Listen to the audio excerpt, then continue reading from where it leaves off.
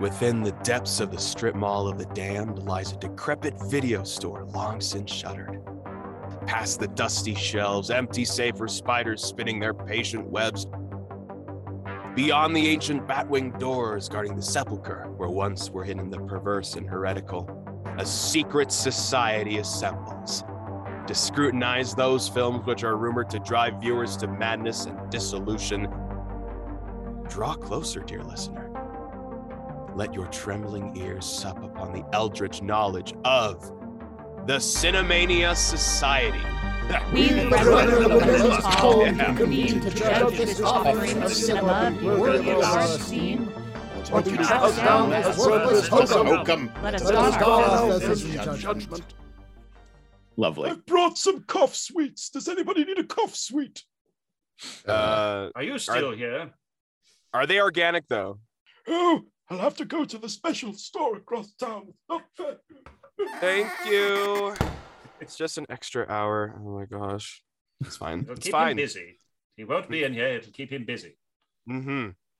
All right. Fez is on if there are no objections. Fez is on. Fez is on. All fezzed up. All right. Welcome, brethren, to this conclave of the Cinemania Society. Please be seated. And welcome to our listeners, to whom I will now issue this warning. We, disciples of the Cinemania Society, have studied the mysteries of the motion picture and meditated upon the silver screen for many years. A couple of months for me. Therefore, we have become inured to the films we scrutinize, which may contain hazards unsuitable to young and sensitive ears. As such, we advise anyone listening to do so with discretion. Guard your ears carefully lest you develop a severe and irreversible case of cinemania. Brethren, we have a new member present at our conclave. This is... Hold on. That's what I get for ripping a bong with the American flag on it. Brethren, we have a new member present at our conclave. This is Brother Andrea, scholar of San Francisco. Excuse me? Hang on. You're damn right. Hang on. I knew we shouldn't have given them the vote. Women? Americans! Be silent, you contemptible old pudding. We shall henceforth be known as... We need to hash this out. It's been too long. I've been saying for weeks. Inquisitors. Inquisitors. I think we should call ourselves Inquisitors. No. Syncquisitors. You can call yourself a Syncquisitor if you want to, but no, just no. For the Cinemania Society, I think we should just be Cinemaniacs. I keep saying that. You guys want to make this too complicated. But like we're trying to prevent Cinemania. That doesn't make any sense. If we're Cinemaniacs, we fall in... be a cowboy. Okay. Animaniacs reminds me of that TV show, Animaniacs, and we're not black and white. We scrutinize films. Why don't we just be scrutinizers then? But who wouldn't want to call back to Mel Brooks's great film, History of the World Part 1, with the Sinquisition? We're holding a Sinquisition. It makes sense. Oh, dear. Yeah, I'm sorry. My racial memory is tingling at that one. Yeah, nobody expects the Sinquisition, right? Oh, dear. Yep. That's a rough one. In any case, welcome to our fold, Professor Andrea, scholar of San Francisco. Also present at our conclave tonight are Sinquisitor Ethan, keeper of the lenses. It's through my charges, truth is refracted. Scrutinizer Zacharia, guardian of the door. I still don't know why I let any of you into this place. Verifier Andy, master illuminator. And glowing softly. Profligator Daniel, possessor of the word. Yeah, and I'm going to need you guys to sign off on all of my expense reports from that trip to Interzone. We'll get to that when we get to that. I am Repositor Andre, voice from the outer world. I will be serving as Pontifex of Presentment for tonight's subject of scrutiny. Fred M. Wilcox's 1956 science fiction epic, Forbidden Planet. That's the Forbidden Planet. We don't go to the Forbidden Planet. They do go to the Forbidden Planet.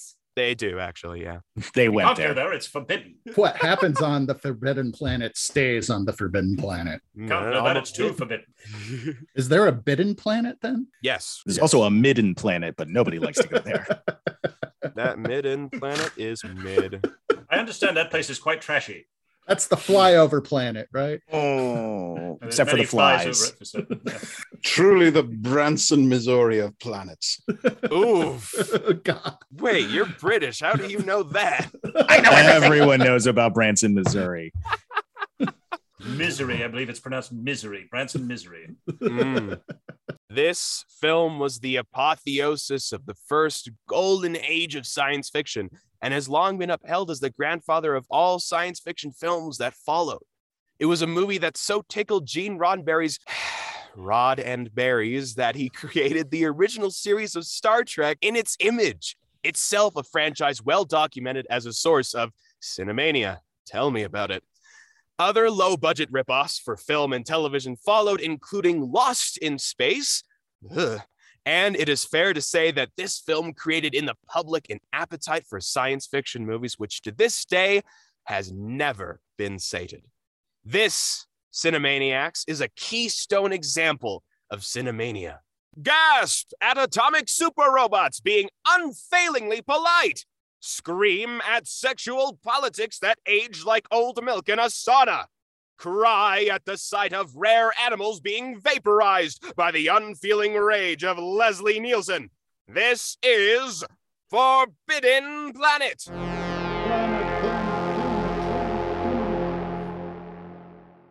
Professor Andrea will act as Mistress Castigator for this conclave. All right.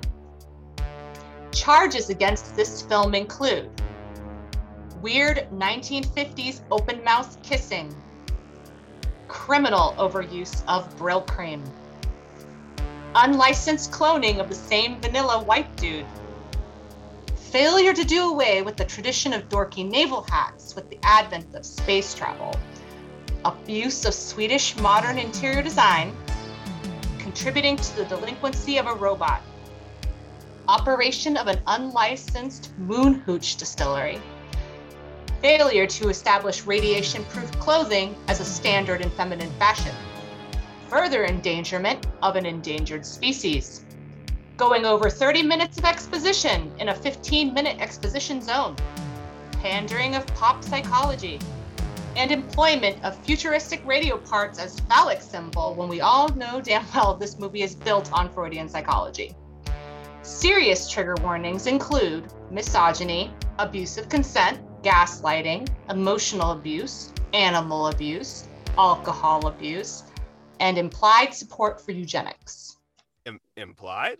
Oh, okay. It wasn't. Space fascism. Well, you know, I mean, it's sort of like they said, all right, we've defeated the fascists in Europe. We can go back to fashing normally again. Yep. Yep. That's what McCarthyism was all about. Well, I'd like to open it up to any additional charges, although that was fairly exhaustive. Nobody's going to accuse this film of having great acting. Oops. Well, hang on there. This film did introduce the hardest working robot in all of Hollywood. True.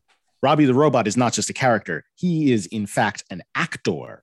He appeared in, like half a dozen other movies, television shows. He was even in The Man from U.N.C.L.E. He was in an That's episode right. of Columbo, as I recall. No, really? Wow. One more thing. I also have an additional charge of maligning the name of the great band Guitar Wolf by using their cousin Space Wolf's name as a derogatory term. That's one heck of a charge. You A little know, time sooner loopy. or later, you're going to have to let Guitar Wolf go. Never. He's never going to let it go. Guitar Never going to Wolf. let it down. Guitar Wolf is life. Yes, but the wonders of our advertisements. There you go. Marvel at their goods and services. I do like your 50s Perfect. announcer voice. We've got to use that Yes, somehow. it is. Okay.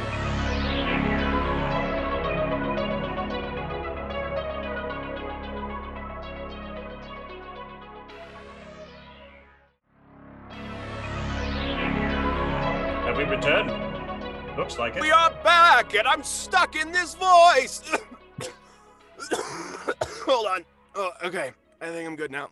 Brother Methuselah back with those. I've got more cough sweets. I've brought There you we the go. cough sweets. Would you like the cough sweets now? About time. It looks like this one contains sugar, so I'm gonna have to pass on it. Sorry. While you're out, Brother You want- Methuselah, can you find me a left-handed screwdriver? Left-handed. I think I've got one just in my box over here. I'm just going to go and get it over. I'm going to lock the door behind him. Thank you. So, we have a story of spacemen and the repressed, weirdly horny space ladies who love them against a backdrop of atomic fury and robot butlers. It's not exactly Shakespeare. We are the stuff as dreams are made on, and our little life is rounded with a sleep. What past is just prologue. It is actually Shakespeare. This, dear friends, is actually a version of The Tempest. Believe it or not. Yeah, I was about to say that. I'm British. I knew that. Yeah, sure you did. Mm-hmm.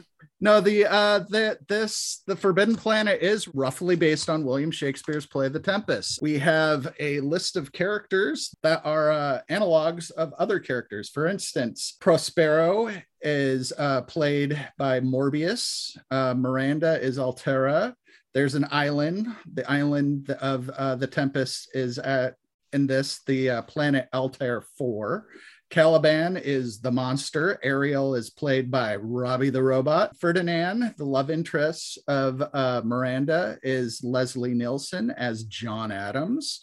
And the entire theme of nature and magic is an analog for technology in this one. But the main way these two interpretations differ is The Tempest had a happy ending where nature and magic found a way to coexist with the world, where in this, man's hubris with technology and our emotions got in the way and caused the id monster, which causes destruction. But I digress a bit. Yes, hubris. I was about to say. Blew up the planet that caused a bit of destruction too. Yeah, I was about to say many themes from The Tempest. I was literally just about to say that because I'm British and I knew all of that. Uh-huh. We knew that Shakespeare was far ahead of his time because he was predicting the destruction of the planet through atomic devices, much as this film did, yes? Yeah, it's not like Hollywood only invented cribbing all of their ideas and not inventing anything original in like the 90s. It goes way back. What's past is prologue. There you go. Oh See? He's going to keep doing this all episode, isn't he? Oh, no. I didn't bring my big book of Shakespeare quotes. Uh-oh. I did. Oh, no. I'm offended. General, When are you not offended? He's British. It's hard to tell. I guess any general impressions of the film from the Conclave? We can start with Andrea. Yes, I don't think I'd seen it before, but then we got to the part with the monster going through the fence. I was like, this is very familiar. I must have seen this at some point. Funny impressions for being a movie during the Hays Code when they couldn't openly show sex. It was actually extremely creepy the way they get you thinking about what could have happened off screen. Oh, Yeah. Yep. Or there's that swimming scene, of course. Of course. Oh, we're going to have a lot to say about the sexual politics of this film. Oh, I bet. Yes. So I will say I've seen this movie numerous times. My dad actually brought it home for us on VHS when I was, I want to say 6. We had literally just seen Return of the Jedi in the theaters, and he thought, oh, these kids, they really like science fiction. And this movie, would you believe it or not, scared the hell out of me. Me too. Right? That almost You too? exactly the same thing when I was a kid. Yeah, my dad. The only difference was my dad brought it home on Betamax because that's what we had. Betamax. That's the forbidden format. Yeah, that was almost exactly the same scenario. We went to go see Return of the Jedi. We came home. My dad's like, "You like science fiction, huh? Let me show you this film that I watched when I was a kid. It just came out, special edition on And we watched it, and I had the same impression. It got to the whole like melting door id monster attack thing, and I was like freaking out and crying. You think my dad would have learned his lesson when he tried to show me Star Trek II, The Wrath of Khan, to a child who had suffered from the chronic ear infections. And we got to the scene where they were putting the bugs in Chekhov's ear, and I was freaking the fuck out. You think that would have helped him learn, don't show your kids scary films. That part of that movie freaked me out as a kid. Same. Too. Yeah. I was spared that for a few more years. It's funny how far this movie goes back, and then he just kind of keeps coming back up I mean, I saw this film ages ago, and I had a vague memory of some hokey 50s science fiction nonsense in the back of my mind, and when it came up, we'd be watching this, I thought, oh no, not this piece of trash. I was expecting raw hokum from beginning to end, but it held up a lot better than I thought it would. I was gonna say, like the sets and the backgrounds, they all hold up. Like the acting is like the shaky bits, like a bad like backdrop at like a high school musical is like, just wobbling around in the front, and it's dressed like Leslie Nielsen, but like behind it, the spaceship and all the sets look great. Yeah, I had a surprisingly good time watching the film, notwithstanding all the problematic bits that don't age well. I also learned about deceleration. That's something they don't talk about in sci-fi anymore. That's also true. Oh, they're not going to tell you about deceleration in film school. That's something that I think is a reasonable point, though. Like, they were thinking about the science as they were doing it. The idea like, no, you have to slow people down from these incredible speeds that the ship is having to move at, in hyperspace or what have you, as we're reverting from hyperspace. They actually kind of touched on this a little bit in The Expanse, when they had somebody travel through the ring, and then suddenly he just turned into red gelatin. I am the shadow of the waxwing slain. Yep. No, I thought that it was also very interesting, and this was made, well before the general use of computers and their use of naval technology, and just kind of reimagining it for how you would develop spaceships. I thought was quite interesting. There was an attempt to actually use some hard science in this movie. It's like when you watch the old Flight to the Moon or something, where the Lumiere brothers. Yeah, it's sort of like watching that in an extent that you're just seeing how people from another time pictured space flight, and it's interesting. And they were making the effort. They were really trying to imagine what the future might be.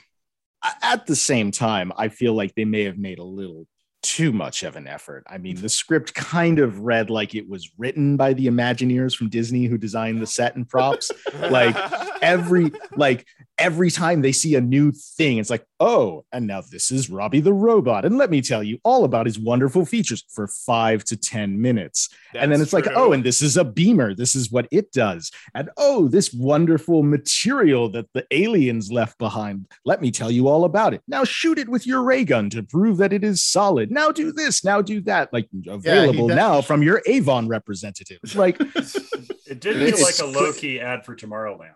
He does. Yeah, does. They do have a 5-minute sequence where he's just showing the trash disintegrator. Yeah, right, exactly. So it takes you like literally 50 minutes to get to real home of tomorrow exhibit. Welcome science to fiction porn. It's like 2/3 of the movie is that. I think we can agree it's an artifact from another time, and as I always say, past is prologue. It's like a little time capsule. That was as original as Hollywood. Way to go. You might even say, what's past is prologue. All right. Maybe we should start walking through the movie a bit. Yeah. So what is this movie? Who is Robbie? Why is he so important? Let's find out. Andy, you're up. I'm back.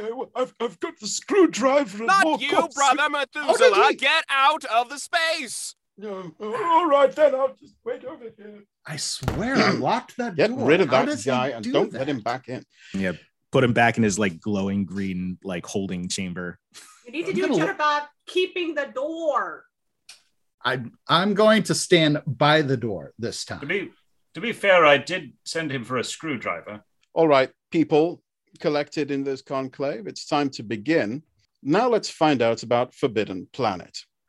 We open on a literal flying saucer approaching Altair. This is the 1950s US Navy in space. The spacemen are looking for a previous exploration party, and as they approach the planet, they're warned to go away by an irritable person we will later learn is Dr. Morbius. Because if you're going to be a super scientist in space in the 50s, you need to have a sinister name. The ship lands, and the planet seems to be entirely deserted. However, a dust cloud in the distance turns out to be Robbie the robot. And here he is, everybody. The real star of the show turns up early on. It's Robbie. And it's a pretty remarkable opening. He just appears out of the desert like something from Lawrence of Arabia. Like the bastard child of an ENIAC in the Michelin Man. Well, the whole dust cloud is Ariel from the Tempest, who is an air spirit. So this is another, analogy to the Tempest. Yes, I'm sure you realize that, though. But Robbie's not as nimble as Ariel is usually portrayed on stage. I feel really badly for the actor who had to be in that gonk suit. Like, just gonk. Robbie waddles onto set. Here's a funny bit about Robbie, though. Okay, almost immediately. So this is still one of the most expensive props ever built, like single props as a percentage of the budget ever built. And it was almost destroyed in this first take because they cast a really short person to be inside the suit and operate Robbie. And through his little voice box grill that's like lit up with blue neon tubing, that's where the operator would look out. Right before the scene, everybody went to lunch, and he had the classic 50s like 3 to 5 martini lunch and came back completely shithoused and was like stumbling around and almost tripped and destroyed Robbie until they pulled him out and fucking fired him on the spot. Oh God! They replaced him with another Robbie. Oh, that's wild. Yeah, it could have been someone. I was the original Robbie. Now, wait. Now, did they do the thing like Lucas did where it was one person in the suit moving around, but it was somebody entirely different doing the voice? Yes, that's exactly what they did. Yeah. No, they had a That's VO not R2-D2's real voice? I now want to see the drunken Robbie cut of Forbidden Planet, where he's just waddling left and right, hurling extras across the way. No, but then his security protocols fail, and he just like shoots Leslie Nielsen in the face, and that's the end of the movie 20 minutes in. The drunken operator charges Leslie Nielsen. What'd you say, you fuck? And, charges Leslie Then he Nielsen. high-fives Alec Baldwin and moves on. Jesus Christ. Too soon. Yes. Oh my God. Okay, we can cut that. That's all staying in. That's all staying in. Yeah, no, don't worry. We have plenty more to go because, as I always say, past is prologue. Anyway, what's past is prologue? The robot drives Leslie Nielsen and a couple of his chums to the House of Morbius, which is a cubist nightmare of horrible angles, terrible furniture, and nightmare-inducing sculptures of fish for some reason. So, IKEA. Yes, complete with the meatballs. I thought this might have been a ripoff of the French film Mon Oncle, which came out the same year. Turns out, I thought, but it just turns out it was just the same terrible sense and decor. Yeah, the fish sculptures, I couldn't take my eyes off them once I saw them. These weird bronze fish that just appear everywhere and look half exploded. There's no reason for them. They just stuck them in the background because that's what we'll do in the future. And just one moment. I thought I heard something. Daniel, is that insect mutant typewriter you brought back from Interzone acting up? Sorry about this. It won't stop producing opinion pieces and explanatory pamphlets until it gets the powder again. No, don't give it the powder. I already gave it the powder. It just wants you to think that it hasn't gotten any powder yet. That's why it's rubbing up against your leg. It only loves you because it wants the powder. I'm gonna stay here by the door. It seems like it's trying to kiss my leg, and that doesn't. That's not a kiss. That's not kisses come from the mouth, Brother Ethan. Can you please get a control of your creature? Let's get rid of this thing. What's this? He's been typing something out. One moment. A log. Better flush it then. Not a log joke. That's low-hanging fruit. You're a low-hanging fruit, you ancient testicles-dragging bastard. All right. Back in here. Get out. He's slippery. Locking the door again. Covered in oil. All right, let's see what we have here. All right, here we go. Clinical notes on subject Morbius, M, May 8th, 2185. That's weird. It's not 2185 yet. Says, subject shows highly evident narcissistic traits ranging from grandiosity of thought, extreme arrogance, and lack of empathy. Subject demonstrates an extreme sense of superiority and seems to feel he is entitled to deference. Subject claims to hold a PhD in philology and linguistics, but speaks at length about subjects ranging from particle physics to engineering without possessing any expertise in those fields whatsoever. Some antisocial elements have been observed as well, particularly the subject's interpretations of Rorschach ink blots, which demonstrate a subconscious fixation with sadistic violence. High Command has instructed that Morbius be cleared for auxiliary service aboard the Bellerophon, citing his credentials in linguistics. This physician grants clearance under extreme protest, with the additional caveats that this individual should be closely supervised at all times and should under no circumstances ever be allowed to act in a position of leadership. Signed, S. Lipschitz, MD, Chief Psychiatrist, Earth Space Academy. That sounds problematic. Yeah, no, he's a sketchy mofo is what it sounds like. Yeah. There's one more. Morbius's personal log, September 23rd, 2205. Krell technology has expanded my brain. This makes me the smartest man who ever lived. I will have to mention it to my aggressively horny daughter when she's finished playing with hungry predators and the atomic super robot I tinkered together. Also, a flying saucer filled with identically Brill-creamed men in jumpsuits arrived today. Naturally, I sent my atomic super robot over to greet them. Huh. Fascinating stuff. Yeah. Oh, yeah.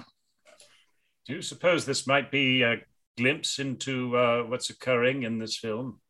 A window into what's happening? It's almost as if the Clark Nova can see into these characters' minds. I would assume nothing. It's high on roach powder. Like all the time.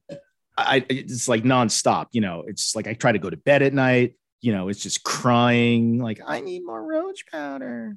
Why the hell did you even bring that thing in here? You could have just brought a novelty stuffed donkey home from Interzone or something. That thing doesn't accidentally talk. Well, that's how I write my diaries. The thing looks like a roach, but it takes roach poison. Is it suicidal? Oh, don't ask about it. Is a writer. Clark Nova. It's not worth it. Strange. If it gets too close to me, I'm going to squash it. Perhaps since it's a writer, maybe we should provide it with a Hemingway solution. Yes. Listen, Nova, don't take it personally. That's they don't a mean little it, drastic. all right? They're just a little close-minded is all right, Nova? That's okay. Now he's talking to the typewriter. Uh-huh. What Anyway. makes you think this thing can even speak? Daniel, have you been taking the roach powder? No. Okay. Why would you ask me a silly question like that? Well, you know what? Security is my job. God's sake, somebody look at his And pupils. you're doing a great job at it. I Where don't is know Methuselah how- after all? Probably right behind me. I think I hear him scratching at the door. Let me in. I'm No, part of this too. you stay out there. No, all right. Keep him away. Anyway, everybody, moving on from that unwanted digression, Dr. Morbius claims that the rest of his crew died because some kind of alien force that only he and his wife were immune to did something terrible to them. The men seem more surprised that there was a woman in space for him to marry than anything else. We are introduced to the Doctor's weirdly horny daughter, Altera, who really doesn't try to hide how interested she is in brill-creamed, uptight 50s guys. Altera demonstrates that the wild animals, which apparently are also present on the planet, all do as she says, and is introduced by a ship officer to something the Earthmen call a kiss. She gets the idea that Leslie Nielsen doesn't like her because he wants her to stop tempting his testosterone-fueled band of space wolves with her unspeakable feminine wiles. This is not played for comedy. He has genuine concerns that the men will be helpless not to devolve into eye-bulging troglodytes, turgid from impacted testosterone. And, hang on, wait a minute, I can hear it again. Where is it? Is it under the table? Yeah, the Clark Nova says it is something else, actually. This one looks like an entry from Altera's diary. Let me see that. It's a typewriter. How did it manage to dot all the I's with cartoon hearts? No idea. You just read it. I thought Lieutenant Farman seemed dreamy at first, but this kissing thing sure didn't live up to all the hype. He clearly enjoyed it, but I found his lips puny and flaccid. Thoroughly unsatisfying. Maybe I should try it with some other members of the crew. Captain Adams showed up to grump at me about the kissing. I don't know why. Maybe he wanted to kiss Lieutenant Farman. Now, he also doesn't like how I dress and wants me to keep away from the crew. Maybe if I dress and act like a crewman, he'd be nicer to me. Who doesn't like miniskirts? Honestly, I was so confused by all this that I immediately went to discuss it with my father. I showed him the miniskirt and told him in graphic detail about all this kissing stuff. I couldn't quite put my finger on it, but father seemed disturbed. I wonder why. No doubt. Yeesh. There's another. Looks like a log entry again. This one, from Leslie Nielsen. Here we go. Captain's log supplemental. I ordered the ship's medical officer to up Lieutenant Farman's saltpeter ration after I caught him fraternizing with one of the locals. Farman still hasn't fully recovered from his case of Capellan chlamydia, and it would be unfortunate if our ship was to be the cause of yet another outbreak. The last colony we infected had to be sterilized from orbit. The only way to be sure. Yeah. Woof. Yeah, imagine just a ship full of Captain Kirks. That's what we're dealing with here. Yeah. That is the Navy, after all. Well, I mean, you can see it in the very first scene. Like, Leslie Nielsen effectively invents the Riker pose. Oh, they don't even question it. It's just assumed that all these men trapped in a flying saucer are naturally going to just devolve into horn dogs. There's no sense of propriety in these people at all. No, once again, and of course, it's Altera's fault. Once again, Space Wolf, not to be associated with the band Guitar Wolf. All right. Oh, one day you're going to have to let them go. No, I'm listening to them on my headset right now. I thought perhaps you were making a Warhammer 40,000 reference. Lord. Okay, I don't know if this thing is humping or sucking my leg, but either way, let's skip to ads real quick, shall we? Here, I'm going to get it with my book. Thank you. Help me, help me.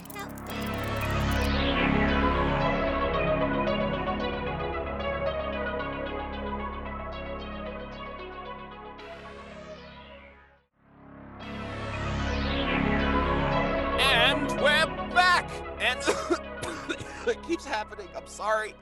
Hello. Okay. I've got cough pastilles. Let me in. Do you want them? I'm good. Have you wiped the oil off yourself? Are you send me away again? Are you dressed? He is wearing his robe and his fez, but it does appear that he You cannot come in until you are dressed and clean like a normal person. My clothes have rotted away over the decades. All right. Well, disgusting. You think you can pick up the next part of the plot, Zach? All right. Here, I'm going to lean against the door. I'll read. Despite the warnings of Morbius, the crew intend to stay on the planet until they can work out what is happening. They then have to put up with the complaints of Morbius, followed by the vague threats of Morbius. The men leave. They intend to signal Earth for orders as soon as they can get their equipment set up. That night, the soda jerk they have aboard the ship for some reason decides to go on a walkabout and encounters Robbie and introduces him to the concept of hard booze.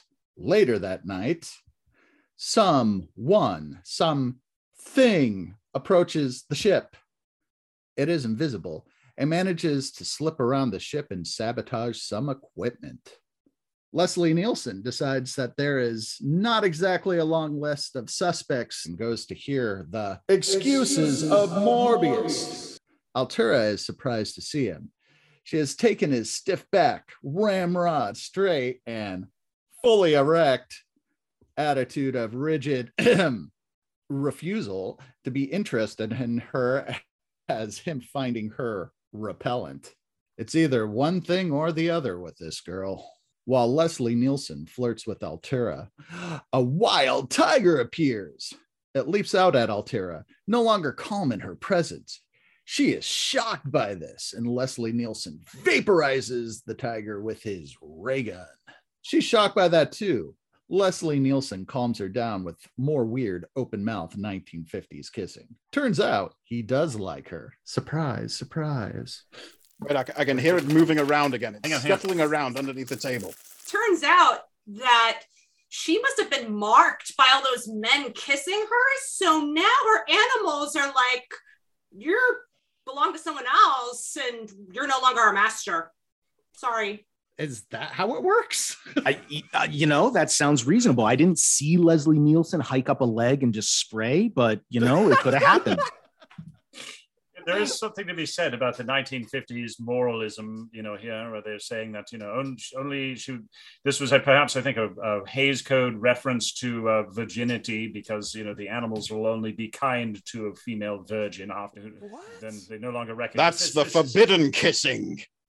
Well, I mean, in point of fact, when they say the forbidden planet, they don't just mean the planet. She is the forbidden planet. And she has forbidden planets, I believe. Does she do? I even had a film professor tell me about this. It's a long story. The forbidden dance. Isn't that just for reference? The lambada is the forbidden dance. That's what it was. The lambada. 90s style twerking, right? Right. But Professor Andrea is right on with this one. Mm-hmm. It is an analogy that virginity is lost even through just the act of kissing.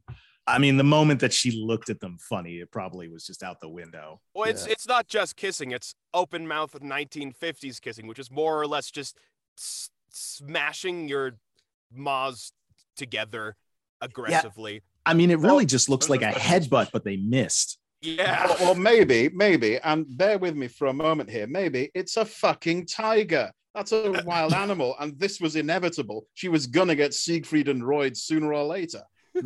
Well, maybe she was just irritated by the sound of their teeth clacking together when they kiss. Such an awkward kiss. It's so Profligated awkward. Daniel, can you please get your beast under control? This thing is, it won't leave my leg alone. But it's another diary. We need a better working Jesus, relationship. fuck, that thing's just jonesing for another fix. Why can't you see it? Well, I see it just fine. I mean, who isn't jonesing for another fix? Oh. Wow. No. I mean, seriously, anybody else want some? No, thank you. Man, you've got to stay off the bug powder. I'm telling you, as your general well-wisher, if not colleague. All right. Hit me up after the show. I'd like to discuss this with you in a little more detail. So Okay. what's this about, a diary entry? Yeah. So this entry's from Altera. The captain killed my cat today, which that sounds totally like a country song lyric.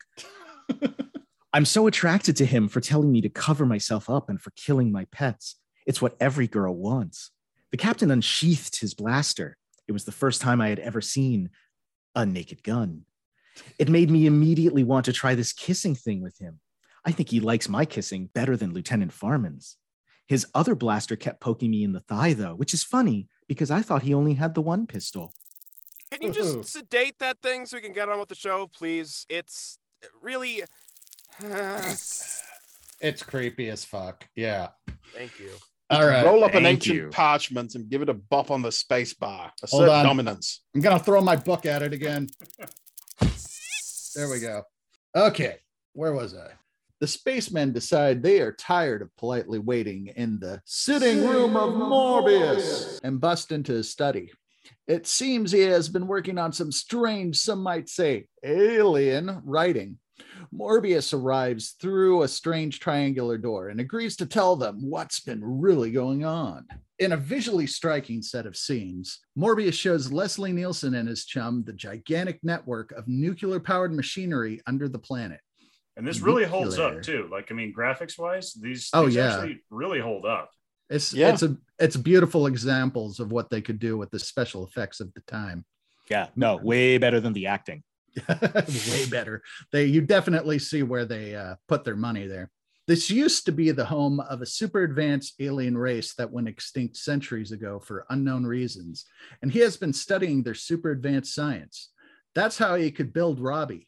And they're the ones who thought it would be totally chill to visit Earth and borrow a bunch of tigers and whatnot in the distant past. Oh, also, he has been gifted with super intelligence by an alien machine. No big deal. Leslie Nielsen is shocked and decides that they need to signal home for orders. Morbius has little choice in the matter, but makes it clear that he plans on only releasing snippets of alien super science because man is not yet ready. Leslie Nielsen is expecting more trouble, and so he has an electric fence and defenses placed around the ship. But the invisible something returns, and this time there's a ferocious battle. Men barely manage to get through it, and they realize that they are dealing with something that could kick their ass 6 ways to Sunday. While this is going on, the 1950 chef has snuck off again and is getting completely wasted with Robbie, who has now produced vast quantities of booze. What a helpful robot, that Robbie. We love Robbie the Booze-Bot. Can we talk about this cook for a second? Like, why did they bring this cook along and he's dressed in like the old white hat and the apron and like there's no walking around on an alien landscape and he keeps the apron. Right, he goes everywhere with them. Wherever he wants, he just wanders around. He's not just staying on the ship, which, by the way, we can see the interior of it is too small to have a kitchen. That is true. Well, galleys were often sort of knock together affairs in the middle of everything else. But I believe, you make a good point about the sartorial choices for this chef. I mean, he's the only one of them who has a piss cutter hat, those flat sort of chef hats. And the rest of them are all wearing, I would call, space-ball hats. They're all they look like they're about to go have an intergalactic game of baseball. Definitely not cricket. No, but yes, you make a good point. He wanders drunkenly around the planet looking like an extra from Happy Days. And the booze, that he has him make too is Kentucky bourbon. I mean, damn, that's stuff that will strip the paint off your insides. That's just what they were doing in the 1950s. You had your consciousness stripped from you by this alcohol. Yeah. The 1950s were a time of heavy drinking, but I mean, even for the 1950s, sailors are known for drinking. Maybe that's how it used to be, but do remember, past is prologue. What's past is prologue? What's past is prologue? God damn it, that thing just licked my ankle. It's scuttling around down there. What the hell is it doing? Well, that looks like another entry. Oh, it's from Adams this time, or Leslie Nielsen. Oh. Captain's log, I bravely ordered crewmen Jones and Smith to attack the invisible monster point blank with their long-range blaster rifles, exactly according to Academy teachings. Neither survived. Space tactics for dummies might be obsolete at this point. In any event, the odds of victory were improved when the ship's cook returned with 60 gallons of whiskey that he found somewhere. I am ordering a half-gallon per man to fortify them for the next totally pointless fight. See, now he's starting to sound like Kirk. Yeah. Took him the whole movie. Head office look down on this kind it's time that damn typewriter got the shoe treatment. Come here, you little bastard! Come here!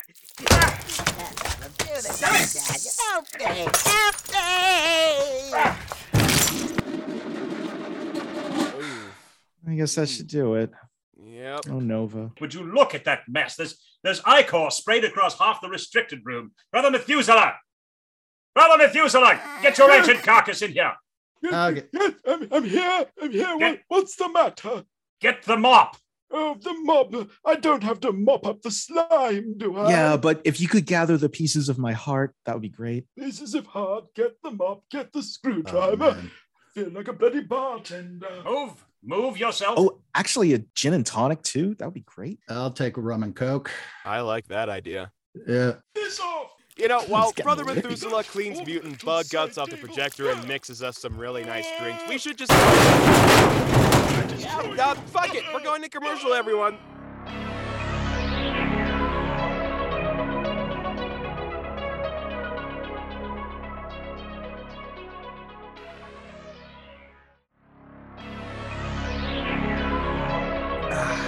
Thank God that's over with. Okay. Who's doing the next part of the summary? Professor Andrea. Cool. Let's hear it.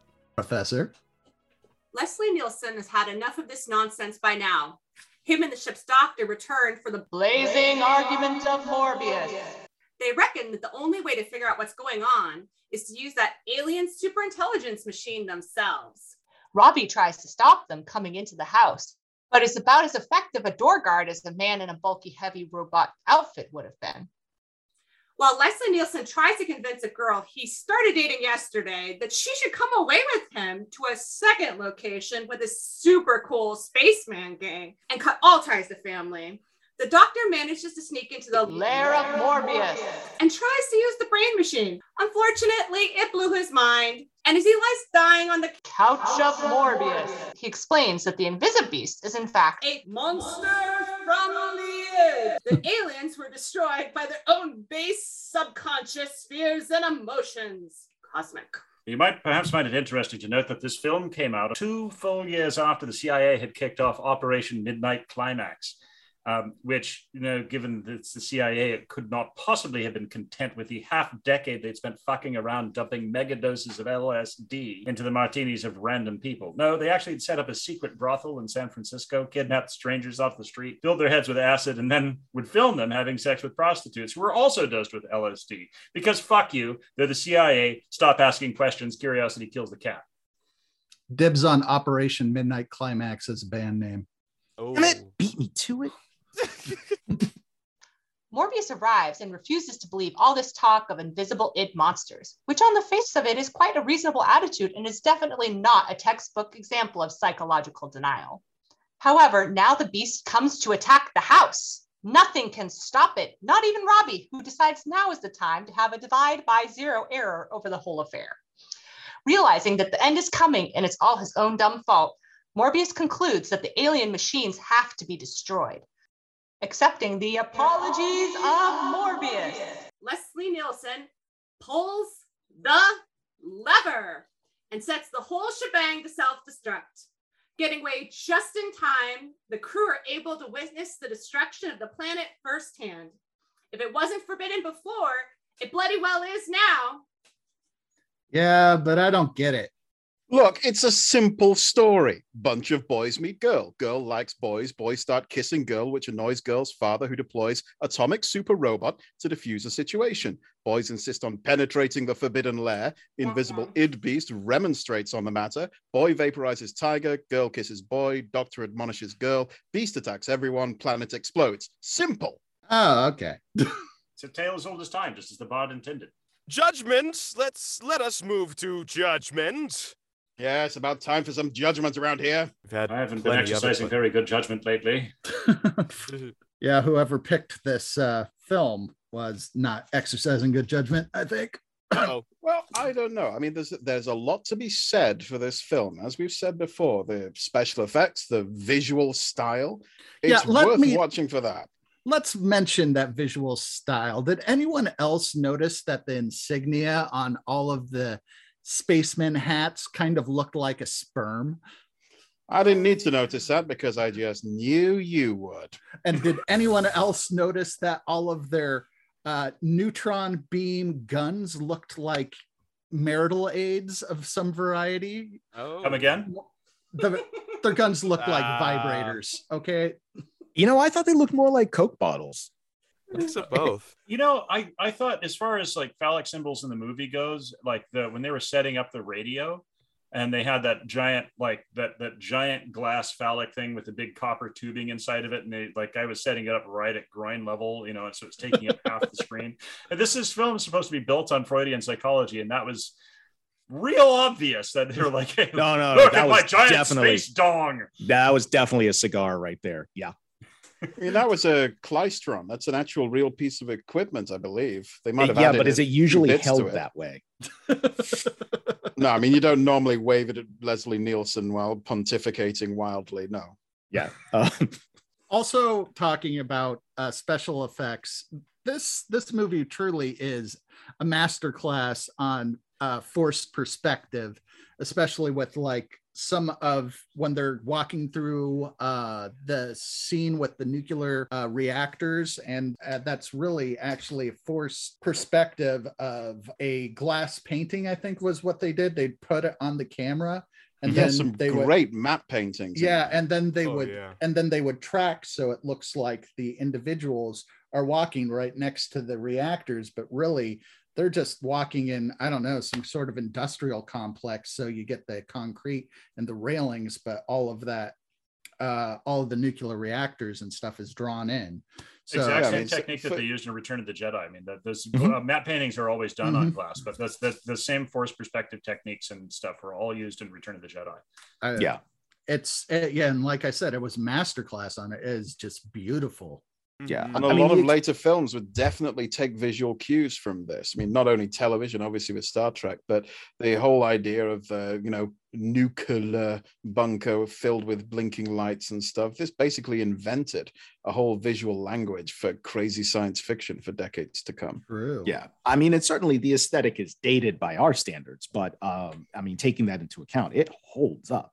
It still looks incredible. Like my jaw was on the floor when I was rewatching this with y'all. Like I was just, wow. This is why I always say that I love and can rewatch anything that has practical camera effects, again and again, other than something from the 1990s with CGI from the time, which just is so corny and cartoony looking. Dragonheart. You don't like a piece of face? I never liked the your face. Me a punch of your face. I was curious Okie why all of the underground stuff looked amazing, but there was nothing on the surface. Like the half of the built above ground gone completely. The part above ground, perfect. How? Science. Because obviously the Tempest, you got a desert island. They obviously thought, desert island, desert planet. True. Desert, let's just make the whole thing a great big desert. We're so clever. And then George Lucas goes, deserts, huh? Oh my God. I mean, true. Yeah. But also when it comes to the science of the actual Altair, the star, or rather the 7-star system, the white dwarf. So I have a subscription to a white dwarf. Oh God. Are we talking about the original actor inside Robbie again? Wow. Sorry, you were trying to school us on the actual astronomy. Let the science man speak. Yeah, sorry. But yeah, no, it's interesting because also it's very close to us, but the way that it's set up, it would burn away any sort of ozone layer. It's just funny because that's what would give us a desert effect that would really kind of scorch the surface, but at about 3 times the distance that the Earth is to our sun, you could form liquid water, but would you have an atmosphere? We'll see.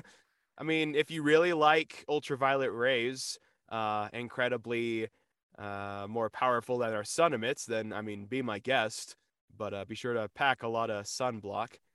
You don't think the Krail's technology somehow made an atmosphere that Morbius and his daughter then later took advantage of? That's a good point.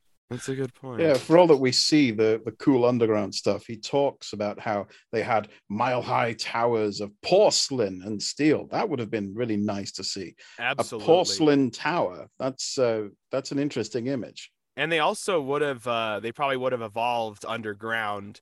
Sorry, when I say white dwarf, I mean white main sequence dwarf star, just to kind of put that in there. So it's not like super tiny.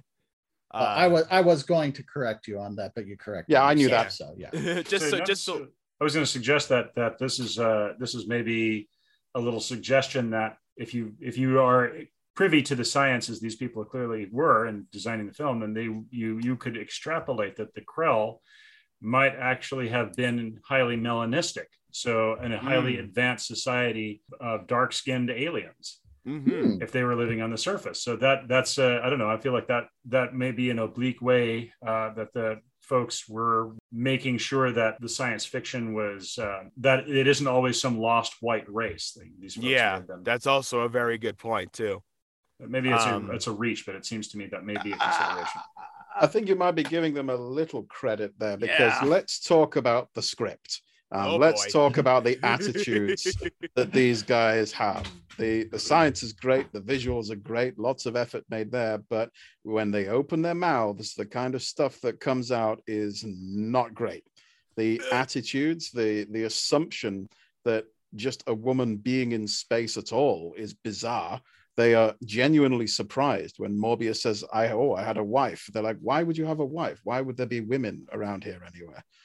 And the assumption that if you have a young girl in the presence of these salty sea dogs of the stars, that they're just going to go wild. So she has to be pretty responsible, and she has to watch out what she does and how she dresses in case she drives into paroxysms of manly fury. That stuff didn't hold up so well. So we're not going to be completely fondling the balls and slurping the rod on this film. But also, like, it's like you have only men around, and back in the day it was like, oh, but gay bad. Like, come on. Jesus, well, fuck. yes, there's no discernible evidence at all of any kind of homosexuality taking place in any Navy vessel ever. Never. What do you mean? No. Couldn't. It's statistically likely. You got a crew of, I don't know, 30 guys in space for years. There's not one homosexual guy there. Yeah.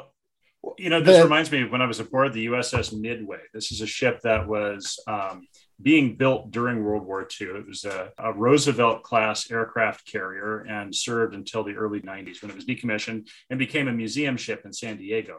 Now, if you want to talk about like one of the most homoerotic paintings I have ever seen, period. You go into the engine room of the Midway, and there is they have this great big wall of copper valves, because the way the ship ran was on steam. And they had these great diesel turbines that would generate steam that would then be rerouted using this system of crank valves. And on the wall is a picture of a sailor standing, but like his backside, right? Little tight apple-ass sailor in his cute little bell-bottom jeans, tight up, like looks very Tom of Finland, with his hands up on the valves, looking like it's very, very much like he's almost on a rack. It is, like I said, it's very Tom of Finland. And I was like, yeah, there you go. This is the Navy, guys. You know what they always said about the submarine service is like 100 men go down in the sea, 50 couples come back up. Nice. There you go. It's a film that really wears its heart on its sleeve in a weird way. I mean, oddly, the things that they thought would be bizarre, robots and crazy special effects and animated monsters, we kind of take that in our stride now. We've seen all that before. We're fine with it. But the stuff that makes us pause and go, whoa, did they just do that? Is the bits like with Leslie Nielsen saying, "Why, you young lady, I oughta," and the whole idea of the bizarre sexual morals of these people.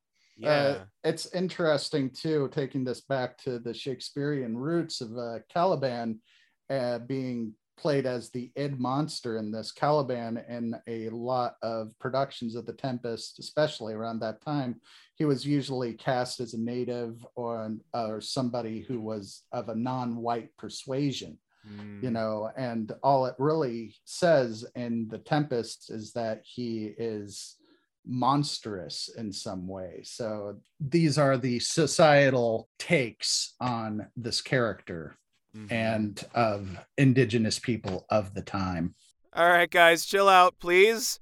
I guess we're going to break. All right.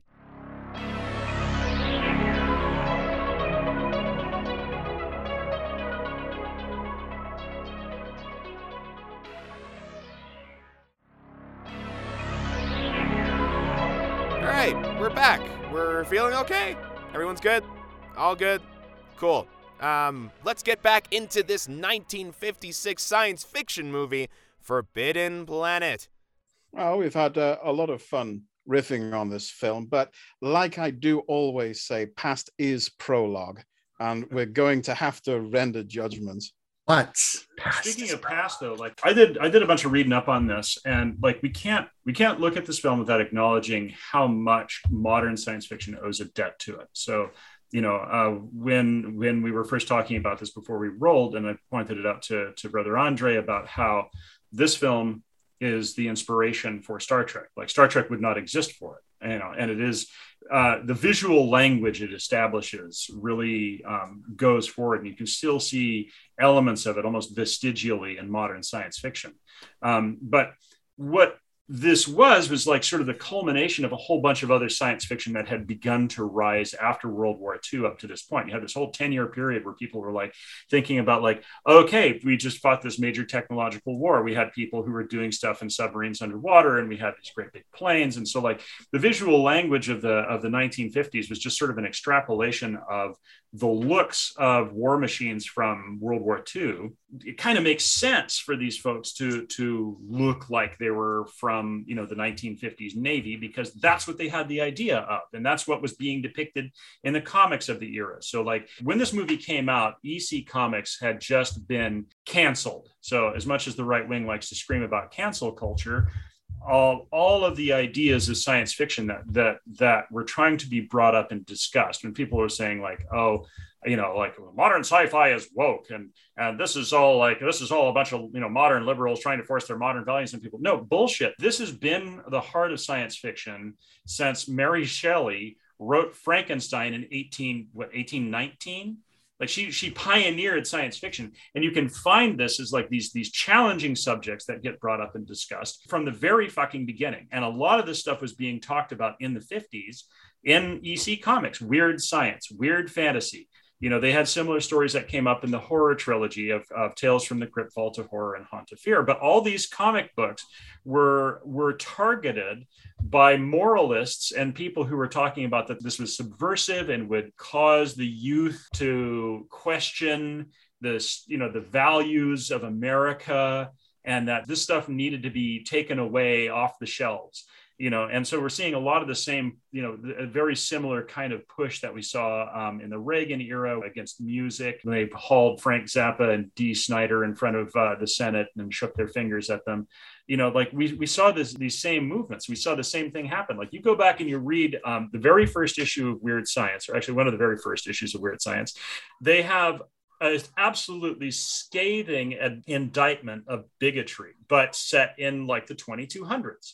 You see this so repeatedly setting the stage for stuff like Star Trek. And intellectual thought. So what you're saying is science fiction has always been a woke culture ass wagon. So, Well, I mean, yes, I think that this movie, you can see it here very clearly because of the reaction. I think in mainstream science fiction, it took a big ass step backwards because of the reactionary folk coming at it. It did. Like you can see it in a lot of science fiction in the 50s. It feels very unwoke.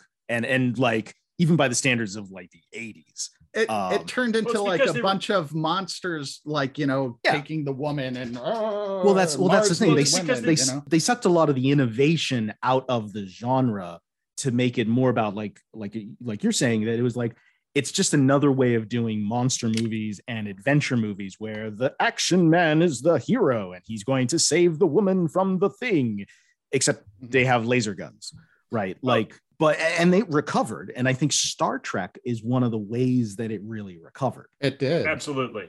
Yeah, no, you nailed it. And you have to, that's one of the other reasons why Star Trek was successful, was because you had a woman entrepreneur in the form of Lucille Ball taking a gamble on it and saying, no, fuck you. I'm going to make this show because I think it has meaning. I think it's important. Because one of the reasons why they were struggling to tell these kind of stories, and you can see them coming real close and trying real hard in Forbidden Planet to tell to tell some of these stories that they can't, because they're fighting against two major things. One, finances, because they can only be as liberal as the conservative financiers of Hollywood. And two, they're fighting against the Hays Code. There's certain things where they're not allowed to imply even the implication of equality among the races. Anything licentious, anything that challenges what was called the natural law. Yeah, and part of that natural law was white supremacy. White male supremacy. There were literal rules in place that this is the society we have. We really like this society, and we want all films everywhere to support that society and not do anything to challenge it. And it was written down in a little code that you could pick up and leaf through, and all films had to obey the Hays Code. Yeah, and you can really see the shift most, I think. And I'm not the biggest Trekkie, so I'm curious what some of our bigger Trekkies think of this. Is like in the original series, where in the first couple of seasons, Kirk macking on anything that moves is like, haha, yeah, boy. And then gradually it actually shifts a little bit to the occasional, like, look at him, he's a tool. I'll be kind of honest when it comes to the lore of Star Trek. Kirk, he don't get me wrong, like he is 100% a ladies' man, but it's not as pronounced as a lot of people really make it out to be. He's also very much rash decision maker, definitely. A little bit less of a I have a particularly interesting rabbit hole when it comes to how fascist Picard is, and that's why I don't particularly like Picard. Do you mean the character or the TV series? I think he means the character. The character himself, and he does get better. I just, when it comes to Federation politics, I have a lot to say, but that's not the podcast for that. Well, that's why everybody knows that Sisko is the best captain. But it's an interesting comparison to make in terms of the two captains there of Kirk and Leslie Nielsen, because Kirk is officially a diplomat, but is shown to be a bit of a horn dog. Leslie Nielsen is acting as a diplomat and a scientist, but everyone talks about how much of an incredible horn dog he is. They can't show it, but the way they describe him, all the other crew members say, "Oh yeah, he goes from port to port. Women are not safe around." I thought that was the lieutenant. Like, he's got this woman, and he sees that she's interested in the captain, so he's negging like, "Oh, you don't want to be with this guy. This guy's been with like every woman in the system here." And they made that whole thing about women wouldn't be safe around him. I thought that was the lieutenant. Psychological projection. Yeah, I thought that was the lieutenant, like trying to like be like, "No, pay definitely attention the to me. lieutenant. I'm the safe guy who actually," and he was actually the horn dog that you didn't. Yeah, she wasn't safe around, because it is Leslie Nielsen who like turns his back when she's coming out of the pool, and he's much more like patronizing, right? He's not he's less about like, "Yeah, I want to get with you," and more like, "You got to stop flashing your ankles around my men." Yeah, they're all gonna like bust a nut. That goes after her at the end. I mean, they want to portray him as a womanizing Kirk-esque captain, but obviously they can't. But they if you read the character as he, in terms of his actions and in terms of how people address him, they all perceive him to be basically Captain Kirk. They just can't show any of that. Mm-hmm. I don't know about that. I think given the psychological themes, it may be more projection. I think Andrea has actually has some significant notes on this. So I'd like to give her some chance to talk to on this topic. Floor is yours, Professor. Well, there's a lot of Freudian psychology in this whole film, with the id, the unconscious, irrational desire for pleasure or aggression, that the doctor, Morbius, is unconsciously unleashing on the crew because they're all kissing his daughter. But then there's also defense mechanisms that you see in Freudian psychology, like projection. You might hate someone, but since it's not good to hate people, you think they hate you. So they say that this guy is bad because he's really sex crazy, but actually it's me who's like that. Yes. That comes up a lot. And also, why is it that Dr. Morbius doesn't realize his id killed all those people when they first landed? Is it denial? A defense mechanism also? Yeah, there's that weird scene where Morbius says, I'm having this strange intuition that something's going to come for you and destroy the ship. Right. Like, what? He's supposed to be a man of science, and he's having weird dreamlike intuition states that he just doesn't question. He just says, I just have a feeling that something bad is going to happen to you. And dreams, actually, in Freudian psychology, are a way the unconscious desires manifest themselves. Yep. The Morbius is asleep when the monster originally attacks as well. I had assumed that it directly came from his sleeping mind. Did anyone else? I had that feeling too. Yeah. That's a good point. Kind of talking, like you said, Andrea, about the manifestation of the desires of the id in dream. It's that I mean, they kind of do it clumsily again because there are certain topics they can't talk about. The Freudian psychology really deals with a lot of sexual topics, and they weren't really able to discuss that in general in public, but in particular in cinema at the time. But no, I think you hit the nail on the head. I mean, they're trying to represent stuff in Freudian psychology, both textually and subtextually. Like the textually stuff being talked about the monsters from the id. But like, unless you know what the id is, where they kind of have to tell the audience this is what the id is. But that's also something that is a theme that was picked up on by Gene Roddenberry for Star Trek. Like he very explicitly has said in creating the original series that the holy trinity, so to speak, of Kirk, Spock, and McCoy were as ego, superego, and id. With Kirk as the ego. Funny because we like to make cracks about William Shatner being an egotist, but Kirk being the ego, Spock being the superego, that which is what everybody aspires to be, the perception that one has of oneself, and then the id being the basest desires, and McCoy very much just always just like emotionally expressing himself. Blurts out whatever he feels like. Also, like, considering just the politics of the time that Star Trek is set in, Bones is a little bit racist. Yeah, he's a bit dated. He's an old country doctor. He makes no bones about it. Yeah, you could see a lot of the attitudes, maybe of the chef. If the chef was a medic, you could see him being a Bones kind of, say it like I see it, rough and tumble kind of guy. Yeah. Like a young Bones. Is that what the cook is doing throughout all of Forbidden Planet? Oh, he's the booze is for medicinal purposes.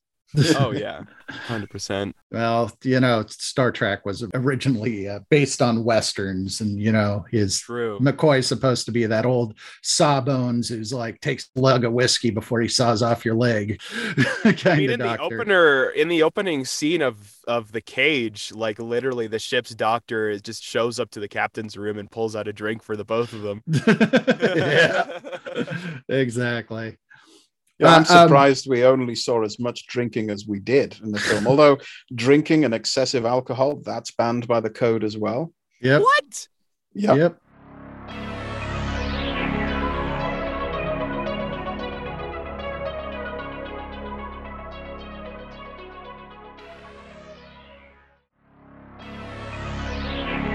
Did anyone else, just speaking of psychology in the film, like I mentioned earlier, the reason that this doesn't have the happy ending that The Tempest has is because of man's inability to tame its own id and desires to master technology for an enlightened purpose.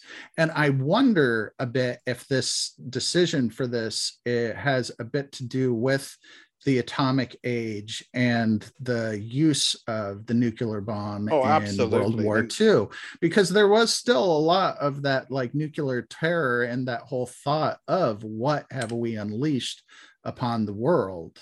Everybody who made this film had seen the atom bomb go off 10 years before. Mm-hmm. So that's got to have been part of their thinking. I mean, the world went from a place where like war was one thing to all of a sudden we can destroy the entire planet. And, even the thought of like, Morbius not wanting to release all the technology that he's finding from the Krell because he's afraid of what he actually does. He's afraid of other people doing the repercussions of giving people this technology. He sees the damage it can do, not realizing that he has not mastered it himself to the point that he thinks, and he literally unconsciously releases a terror on everybody. The bigger question for me is if this brain machine he took made his consciousness, his ego, really big, he's smart and everything, and his id, his monster tendencies, what about the superego? What about the morality of, civilization? Why wasn't that equally large? Well, we had a bit of a discussion about this before the show, and he talks about the enlightened morality of these aliens, the more superior ethics, as if ethical ability is something that's on a scale that can be measured. Like you have your IQ measure and your ethics measure. And these aliens were so far ahead of us. Their ethics were so far advanced. He kind of subscribes to their ethics now, not human ethics. So his superego isn't even thinking in human terms, I would say. He's thinking in these sort of galactic alien terms. Well, coming from a structural standpoint, going, and this is kind of also some of the stuff we discussed with Trash Shaman during the episode on the shout, is that you've got these three ideas of superego, ego, and id, but you can also look at them structurally in the brain. The superego being the manifestation of the prefrontal cortex, which is downstream from the amygdala, but can be hijacked by the amygdala. That's your monster from your id. The lizard brain, the thing that's just like immediately go, satisfy these base urges that need to be satisfied: hunger, safety, sex. And remember as well, this is the 50s. Massive technological advances had just been seen. Color televisions were appearing everywhere, refrigerators, cars. Every week, it must have seemed like some new technological advancement was just emerging out of nowhere. And there was a very real feeling that's prevalent in a lot of sci-fi at the time of we're letting genies out of bottles, left, right, and center. The atomic bomb was one of them. It's, we're constantly letting out these genies. How long until something happens that we can't undo? And how can we, and should we, put the genie back in the bottle? That's, I think, what happens later on with technology is you can't put the genie back in the bottle. It's there, it's out. Yeah, and that's the Star Trek view, that the genie's out, the technology is here, and we're going to use it, and it will be good. Yeah. Right. Well, this was the era that nuclear war was seen as inevitable. This was the era of duck and cover. They were giving out public safety films on how to protect yourself from fallout and radiation. These things, they were like, we don't see this not happening because there's never been a technology that humans have created that they haven't then also used, which is still something that, although this has been an issue at this point for almost 80 years now, this is still a fear that we've, at this point, the past 30 years, we've gotten comfortable because supposedly the United States has won the Cold War, but then we got complacent and comfortable with nuclear weapons. And then suddenly, holy shit, now we're looking at this potential war with Russia and having invaded the Ukraine. I mean, at this point, who knows when people will listen to this again? Maybe we'll all be listening to this from the bunkers that we've now built in our backyards again. But like the whole point, I hope we all have Wi-Fi signals so that you can download our podcast. Yeah, I mean, not to get too fatalist or doomer about it, but it gave us all, our generation, a very rude awakening to like, oh right, yes, this technology still exists, and this is something that we need to treat with utter caution. Well, here's a question for you. In the 50s, people seeing this film heard Dr. Morbius say, man is not ready for this science. He's not ready. We can't give it to him. Were people looking at it going, yeah, he's right. Morbius is entirely correct in his assessment. Or were they thinking, no, Morbius is being selfish. We should have everything. Making Morbius the smartest person who ever lived, and even he can't handle the technology. I think what they're going for is Morbius is right about this. And the only way to keep it out of our hands is to destroy it all and let us all come to it in our own terms. But at the same time, Robbie gets off the planet. There's some of the technology right there. And who knows what they're going to do with Robbie's parts. Well, Robbie wasn't built by the Krell. He was more of like a Krell-human hybrid. It was something that... Yeah, but it still has Krell technological DNA there, You're suggesting a sort of Terminator 2 Skynet situation. Yeah. It all links up, man. Isolation from human society. We know about that from the last 2 years. Is it possible Dr. Morbius and Altera are slightly crazy from isolation on this planet alone all these years? Don't see why not. I mean, definitely they're trying to make the point that Altera, if nothing else, right, she doesn't understand quote unquote normal human interactions between men and women. From our perspective, looking back on it and how dated and sexist it is, it just kind of seems more like a send up almost of like, yeah, why do we have all these stupid patriarchal like arrangements? But back then, I think it was intended straight-faced of like, oh, look at this girl. She doesn't know that men can be horn dogs and stuff like that. Like she totally, she's completely isolated. And also, my father calls me ignorant, Yeah, I mean, also just and rigid gender roles as well, because it's just very much confined within the very 1950s. You don't know what you're thinking, women. Something like that. But ironically, her dad doesn't tell her cover up or watch out for these guys. He's Yep. I love your clothes, daughter. Like, he's not the one telling her what to do. Yeah, there's some definite inconsistencies there. I'm not sure what to make of That might those. also be a subtle nod to Freudian psychology with regard to the Oedipal or Electra complex. Oh, my miss. Oh, my God. You always go There's definitely there. some of that going on. I mean, no, I don't mean to be rude, but I'm just making a point that was a big chunk of Freudian psychology. And if they're making both textual and subtextual nods to it, that would be something that they could not avoid. Well, That's true. Well, her so, interactions with her father were weird. They just were. Well, I mean, if you go full circle on this, right? In The Tempest, Caliban, right? Before the action even starts, Caliban has been like chained up and buried in the earth because he attempted to rape Prospero's daughter. Mm-hmm. Now, in Forbidden Planet, Caliban is Prospero, meaning Morbius's id monster, meaning it's what he really wants to do. Oh. So yeah, you follow that full circle and you wind up right in your Oedipus. Yep. Boom, hits you right in the Oedipus. Yeah. So there is that. I don't know if that was intentional or not. That seems like maybe more thought than the script writers gave it, Probably a consequence of just the structure being set up that the implications themselves set in. Yeah, possibly they didn't understand the Shakespeare as well as they thought they did. Oh dear. Not as well as you do, of course. Oh yeah. Well, you know.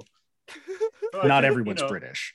I don't think it's out of reason to assume that the scriptwriters were doing this subtextually. I mean, they were very well-read people, particularly in this era.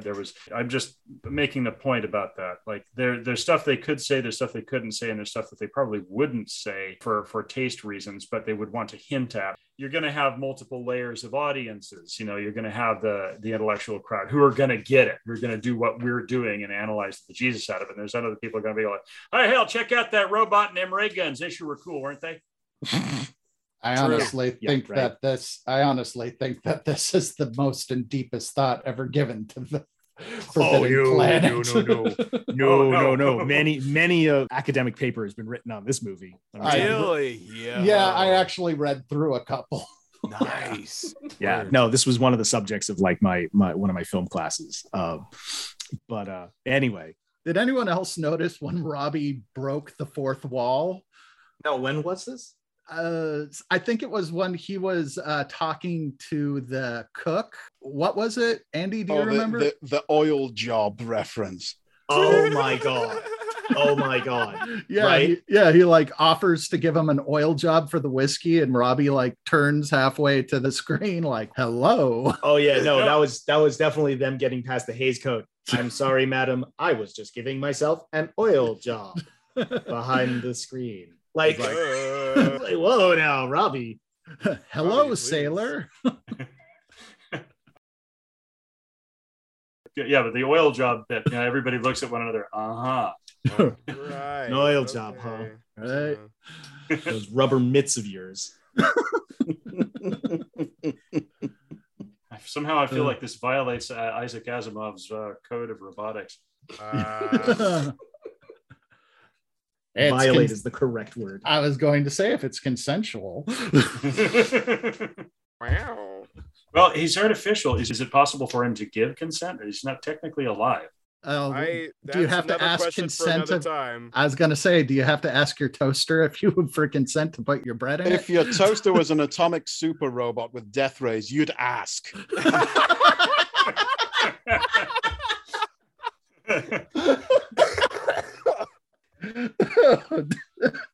I don't know. They say Robbie's just a tool. Oh my god. My father actually has a Robbie the Robot model, and he did have interchangeable mitts. Like, you could change the mitts for a little set of claws, and who knows what other attachments he might have for those. Oh boy. Like Data once said, I am fully functional. Oh. But yeah, I don't know. Andrea, Andre, any other thoughts on this before we move to judgment? No. I'm ready. Okay. Let us judge this film. Now it is time for the judgment. Inquisitor Ethan, please present your judgment. I judge this film guilty. I judge it guilty. Guilty of having caused Cinemania and for having birthed the terror that is Star Trek and driven thousands, nay, millions, mad with desire for science fiction and birthed thousands of other episodes of things. We have conventions happening around the planet with people dressing up as these fools and as if they're going to visit space. Ridiculous. Fashion crimes alone. Scrutinizer Zacharia, what is your judgment? As beautiful as this film is visually, I have to give this movie an entire flying saucer full of problematic grandpas. Guilty.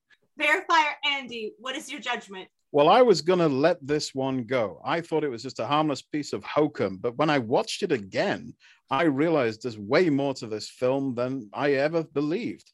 There's a lot of deep themes and deep stuff going on, and we can't be having that. It's definitely guilty. Profligator Daniel, what is your judgment? I gotta say, for all the things that Brother Ethan said, for the film that birthed 1,000 nerds, this film is guilty. And Repositor Andre, what is your judgment?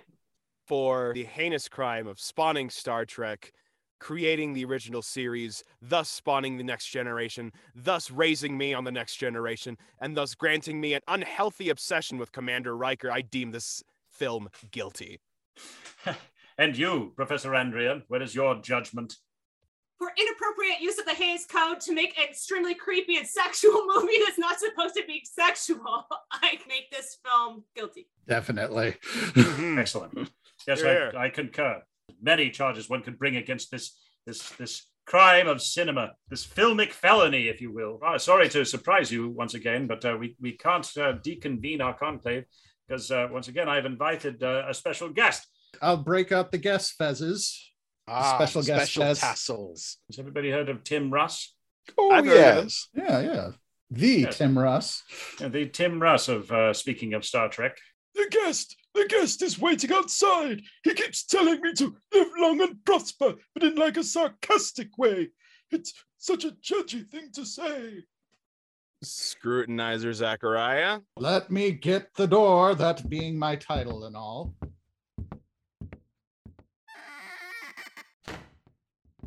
Okay.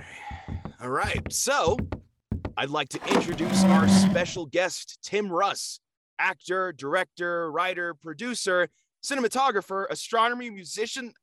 Damn, Tim, is there anything you can't do? Mr. Russ is best known for his role as Tuvok on Star Trek Voyager. But, fun fact, he appeared in 2 other Star Trek series over the course of his career, making a total of 3 Next Generation and Deep Space Nine, not to mention his appearance in the Star Trek feature Generations.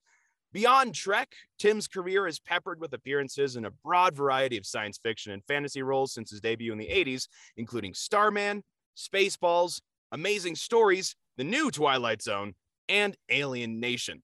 Welcome to the Conclave, Tim. Glad to be here, guys. Good to be here. Welcome. I hope the directions we gave you to the strip mall of the damned weren't too hard to follow. No, not at all. I've got GPS. I drew the map in crayon. Lord, this... Oh, get rid of that guy once and for all. This guy. So, without further ado, let's jump into the juicy stuff. Would you consider yourself more of a sci-fi guy or a fantasy guy? I prefer science fiction because in the sci-fi world, you can tell stories in that genre that take place in present day and still have sci-fi elements in them. And those tend to be some of my favorite types of science fiction, rather than necessarily the ones that all take place in the future. I like being able to jump from the time tenses, whether it's past, present, or future, and science fiction in general allows you to do that. So I prefer science fiction. Mm-hmm. And just in general with Star Trek, it tends to hop around quite a bit. Yes, it does. It does indeed. They managed to find a way to jump around at different time periods in terms of stories. You can do whatever you want in sci-fi. Mm-hmm. How old were you when you discovered science fiction? What drew you to it? What were some of your favorite pieces?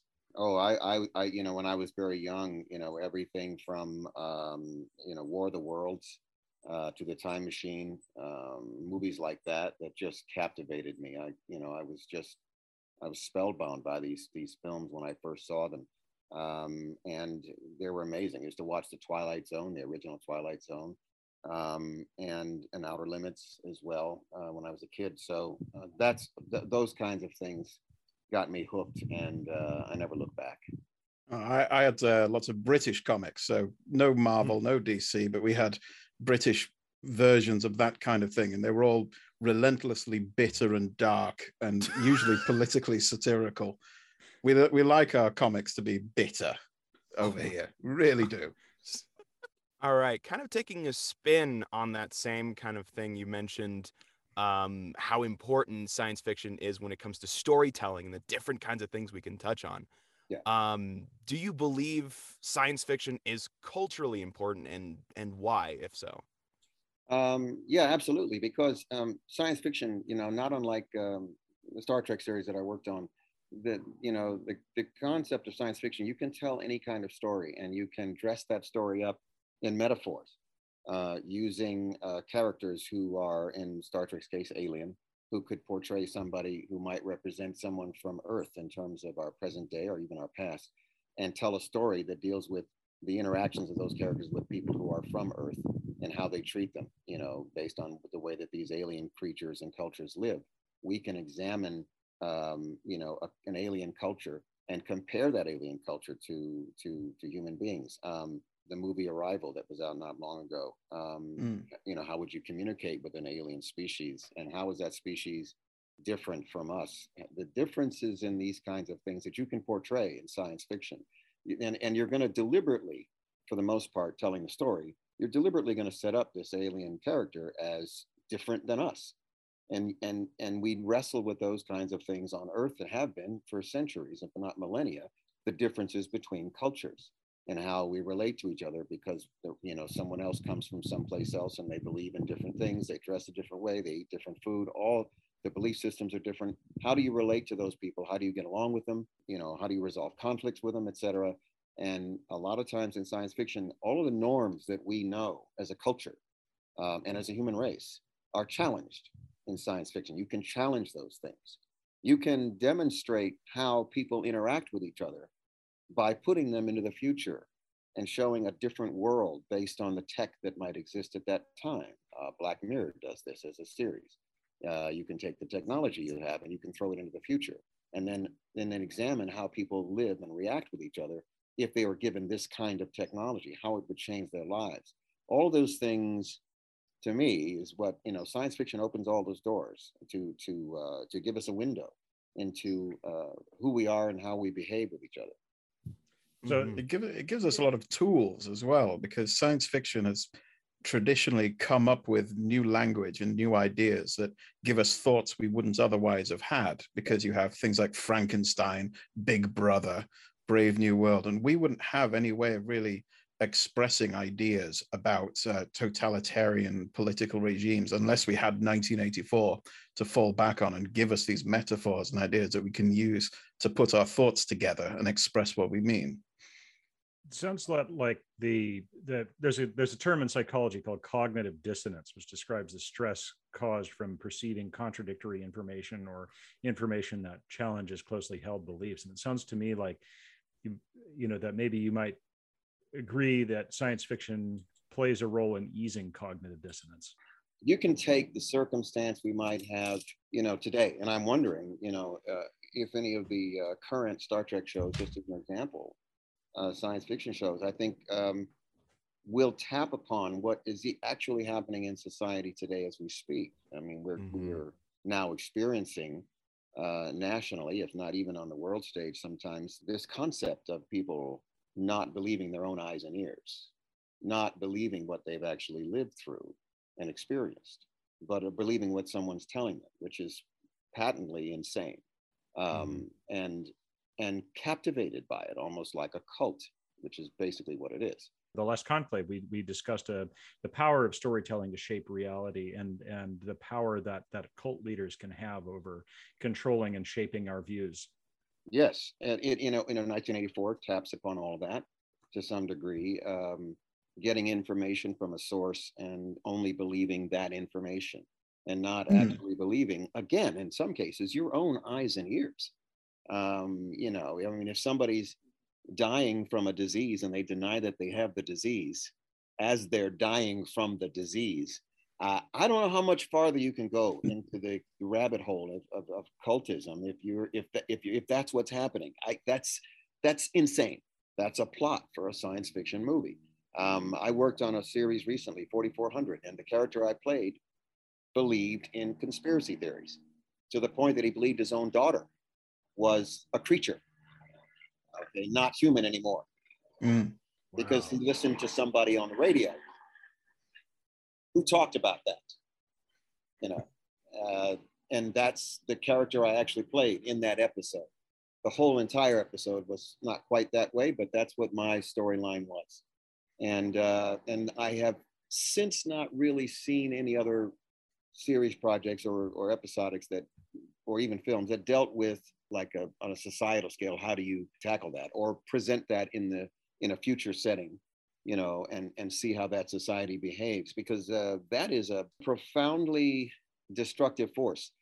On a small scale, it can be a group of people, you know, Jim Jones size or smaller, right? Yeah. Not a big deal. It's an enclave. It's an outpost. It doesn't have any effect on voting here for political leaders and running the country and what, you know, how the budget is spent, et cetera, et cetera. It doesn't have anything to do with that kind of stuff. So those groups can exist without having a real impact of any kind, really, on society as a whole. But these things here, you know, in which your own representative powers that be in government that's supposed to be overseeing the running of the country are supporting the most bizarre, crazy crap. That's when it becomes, on that scale, it's absolutely lethal to any intelligent, you know, democratic system. And so that stuff is, to me, where it's almost like marching through this dystopian, if you will, sci-fi story. Because that's what it is. It's a dystopian sci-fi story. We're already there. Yeah. We're already there. It's kind of hard to write science fiction about something while it's actually happening. Yeah, right. And how do you talk about a dystopia when you're in one? Yeah, I think there's one series that kind of deals with some of the two sides of something like that coin is Raised by Wolves, Ridley Scott. Oh, yeah. Yeah, wow. That thing is crazy intense. And they choose to go sort of to that way in the future, way in the future, with this war back and forth between two different belief systems. Yeah. It's two different belief systems that literally come to blows, which is fascinating. I mean, there you have it. I mean, we've experienced it in some instances in the history in the United States. We did it with the Salem witch trials here on a small scale and localized scale. We've had to deal with these kinds of things. Europe had to deal with, you know, Protestant versus Catholic. And I mean, you know, there's all these different ways that the Catholics versus the Muslims. We've done this thing before in terms of belief systems, and we still to some degree do have these kinds of conflicts today. But that's one of the things that I love about science fiction is that it can cover important social and socio-political topics, but otherwise might cause them to reject the idea out of hand if it was presented to them in context. It abstracts it just enough to prevent someone from engaging their like rejection filters and gets them to start thinking about things like the classic original series episode where, like, you know, how are these guys different? Oh, he's black and white on the other side. Yes, exactly. Well, that's actually example. how that's how the concept of robotics was invented. The original, I think it's 1921 play, R.U.R. Rossum's Universal Robotics was a political play about what if you could create mechanical men to do all your work for you, and they get treated as an underclass. And it was about the proletariat and all of this thing. And the term for worker was robota in the original language, which became robot. So science fiction has always been about this idea of looking at projecting political themes into the future as a way of dealing with them as they're happening. And there's a rich seam of that. We can talk about that till the cows come home. Sure. And also Forbidden Planet as well. The idea of things coming back that we thought we'd evolved beyond is a big theme in Forbidden Planet. That's something we need to link to, because that's definitely something that comes up in this film. Yes, in that case, the id, it's sort of a Jungian sort of concept in Forbidden Planet. And also Time Machine, he tries to go through time, going forward in time in the future, thinking he can get away from all the turmoil and the war. And this increasing hubris that we move forward and we get past it and it'll never come back. We've figured it out, and then back it all comes. And he keeps finding it over and over and over. Yeah. Yeah. The Morlocks are always waiting under the ground to come up and devour you.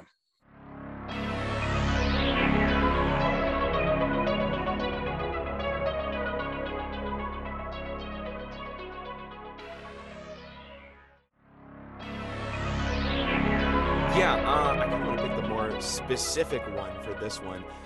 This is also interesting to find out on my end. Gene Roddenberry cited Forbidden Planet as an influence. How much of a creative debt do you personally think Star Trek owes to Forbidden Planet? I think it's a percentage. I don't think the majority of it to Forbidden Planet, because Forbidden Planet deals, again, we talked about it earlier, is dealing with basically the id, the dark side of human behavior. And it's simply, they take that and they manifest that in the form of this alien creature. That is nothing more than the thoughts of this man, based on this alien technology that he's able, it's able to manifest this creature, which is fascinating in itself. But Star Trek, as a series, is about exploration. It's about exploration. To me, I think there would be other films that would be more influential, and I can't really think of one offhand that he might be influenced by. I could think of, like Twilight Zone and things like that to as an example that might be more influential to something like Star Trek, where you do have a few episodes that deal with space travel, landing on another planet, discovering this or that. What was it, the one with Roddy McDowall's famous one, where he lands on the planet of the Apes? The spaceship. No. This is a Twilight Zone, black and white Twilight Zone. Oh, yeah. He lands on the planet and he's terrified about coming out of the ship because he's afraid of what's outside. And his partner, the other astronaut who's with him, is injured, and he doesn't survive the mission. But he tells him, "You have to go out. You have to go outside. Don't worry. It'll be fine. If there's people out there, they'll be just like us," or whatever comes out like that. So he tries to convince him to go outside the ship, because otherwise, what's the point of them making the journey, the long journey, and him sacrificing his life if he never goes outside the ship? And so finally he does, and he sees this beautiful woman, human, look just like an earthling, and then some other earthlings that are there, and he's so impressed. He says, "Oh my God, you're right. They look just like him." And they take him to a place where he can live. Like, it looks just like an Earth home. They said, "Oh, we've recreated this based on where you came from and such and blah, blah, blah. So we felt you'd be comfortable here." And then they close the door, they leave him, and then he can't get out of the door. He's like locked in. And all of a sudden this big wall opens up and these people are all staring at him. And he's a subject in a zoo. He's in the zoo. And the last line of this in that episode is, "You're right. They are just like us." Oh my God! I remember so that cool. One. That's the kind of stuff that I think that Roddenberry, the stories they told in Star Trek, that's the kind of stuff that, we wrestled with it on our series. We wrestled with where does the soul go after death? We wrestled with that. We wrestled with origins, with evolution. We wrestled with that. There was a lot of things we wrestled with, assuming that someone is bad, aggressive, evil based on how they look. Oh, I remember that one. Yeah. Remember that one? Yes. Based on their appearance. You find out that the alien that looks like the Predator, basically just is hideous, ugly, monstrous, frightening creature. One of our crew has been told that they are the aggressors, that they are the terrorists, that they're the ones marauding and killing. And it turns out the humans who look just like humans are the ones who are the aggressors, the ones that are terrorizing the other race. And they're the ones that are doing all the bad things to them. At the very end, you realize the tables were turned. You just assumed that what the humans were telling you was true because of the way the aliens looked. Well, the easy answer is always tempting, isn't it? The answer that just feels more easy to assimilate into your mind. You just go with it because it's easier than actually thinking things through and doing the work. And it's natural. It's part of our DNA. You know, my buddy just, you know, he said the other day, he says, well, at present, we don't have world wars. You know, we've had world wars since we could pick up a rock and throw it. And at present, we don't have a world war. We could have a big fat one that could take us out, but we don't have one right now. And we haven't had one since World War II. Mm-hmm. So it's interesting that we have sort of evolved to a point where we've gotten maybe a little farther along from being just a giant, violent, killing thing. But I talked about, you know, he asked me about why we've been killing each other and doing this for so long. He says, we evolved. I said, well, we evolved from more than likely a chimpanzee-like species, as it were, that's no longer here. That species obviously went away. But, you know, he said, well, what about the bonobo chimps who are peaceful and they don't do the kind of killing and stuff that are the regular chimpanzees? He says, well, you know, the race that we evolved from wasn't like the bonobo. They were different. And, you know, here we are. And we are an aggressive, combative, violent species. That's what we are, you know, and we think we're all that because we have a brain. So now you're giving, you know, a loaded gun to a 5-year-old. Essentially, you give this violent race a large brain. They have the capacity of doing all these things. You're not going to be able to breed that out. It's going to take a long time. Yeah, maybe at the moment we've just reached the point where we can at least imagine what we would look like if we had got past it.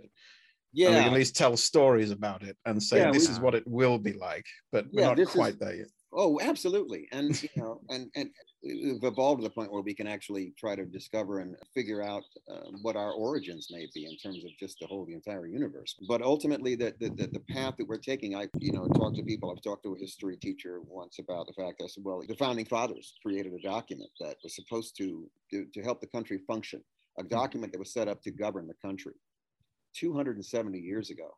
Can you imagine creating a document today designed to govern the country 270 years from now? What will life be like 270 years from now? And that's a science fiction story in itself. We have to imagine where our technology and advancements are going to go. AI will probably become sentient. And as Asimov writes about in Robots of Dawn, they may well need constitutional rights. They may well need human rights because they're that smart that they have reached a level of consciousness because of the computing power that we've been able to come up with. AI is going to dominate us very shortly in this century. And if 270 years from now, how would your country be governed? What would your belief systems be like? Will you still have traditional religions the way that they are now?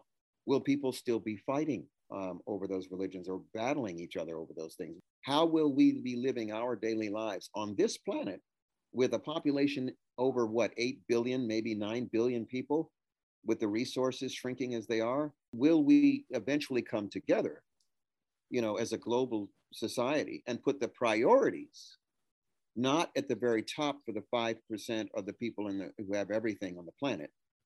Or will we have a more shared, equal sort of effort to try to create a society or a world that we can actually survive on? We can't all just hop over to Mars, man. This place has to be something that's, in Robots of Dawn, an Asimov story, that they're Martian colonies and they have fixed populations and everything is perfect and pristine on their Martian colonies. And they want nothing to do with anybody from Earth.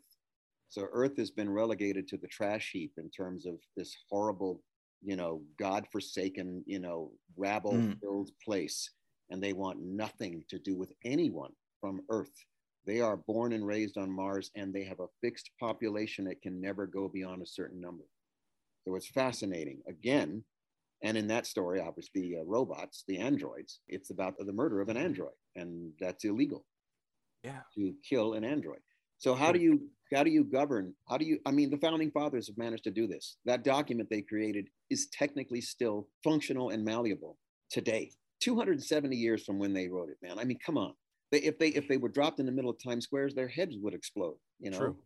Jet planes and high tech and cars. And come on, man. Nothing, they would not have been able to imagine anything like that. And what will it be like? Again, 270 years from now, they dropped us in the middle of this Times Square where our heads are going to explode. Even with the technical knowledge we have now, we cannot imagine what that would be like 270 years from now. That's that reminds me of that meme that was making the circuit of somebody asks, if the founding father was asked today, should they regulate automatic weapons in California? The what and the where? The what and the where? So you brought up the rights of robots, which eventually will become a pressing issue, and then also the violence within humanity. And these two aspects really touch on characters like Robbie the Robot in Forbidden Planet, which eventually spawned characters like Spock, Data, and of course your character Tuvok. And you kind of get that sort of same vibe with, Data in his episode of Measure of a Man, where we were basically putting the rights of a robot on trial, or for Tuvok, those base violence with inherent to the Vulcan species. We all kind of have these characters that are non-human, that are still seeking their humanity and where they fit in society. Why do you think science fiction so often features characters like these? Well, again, because science fiction a lot of times reflects the way we are as people. And my character, the Vulcan species, they were so violent that they almost wiped themselves off the planet. So they understood that if they didn't do anything to stop that, they weren't going to exist. They were going to cease to exist. The estimate for intelligent species that might be in our galaxy alone, which is 100,000 light years across, is shockingly low. I mean, it's ridiculously low, made by astrophysicists, way lower than what the Drake equation originally calculated or predicted.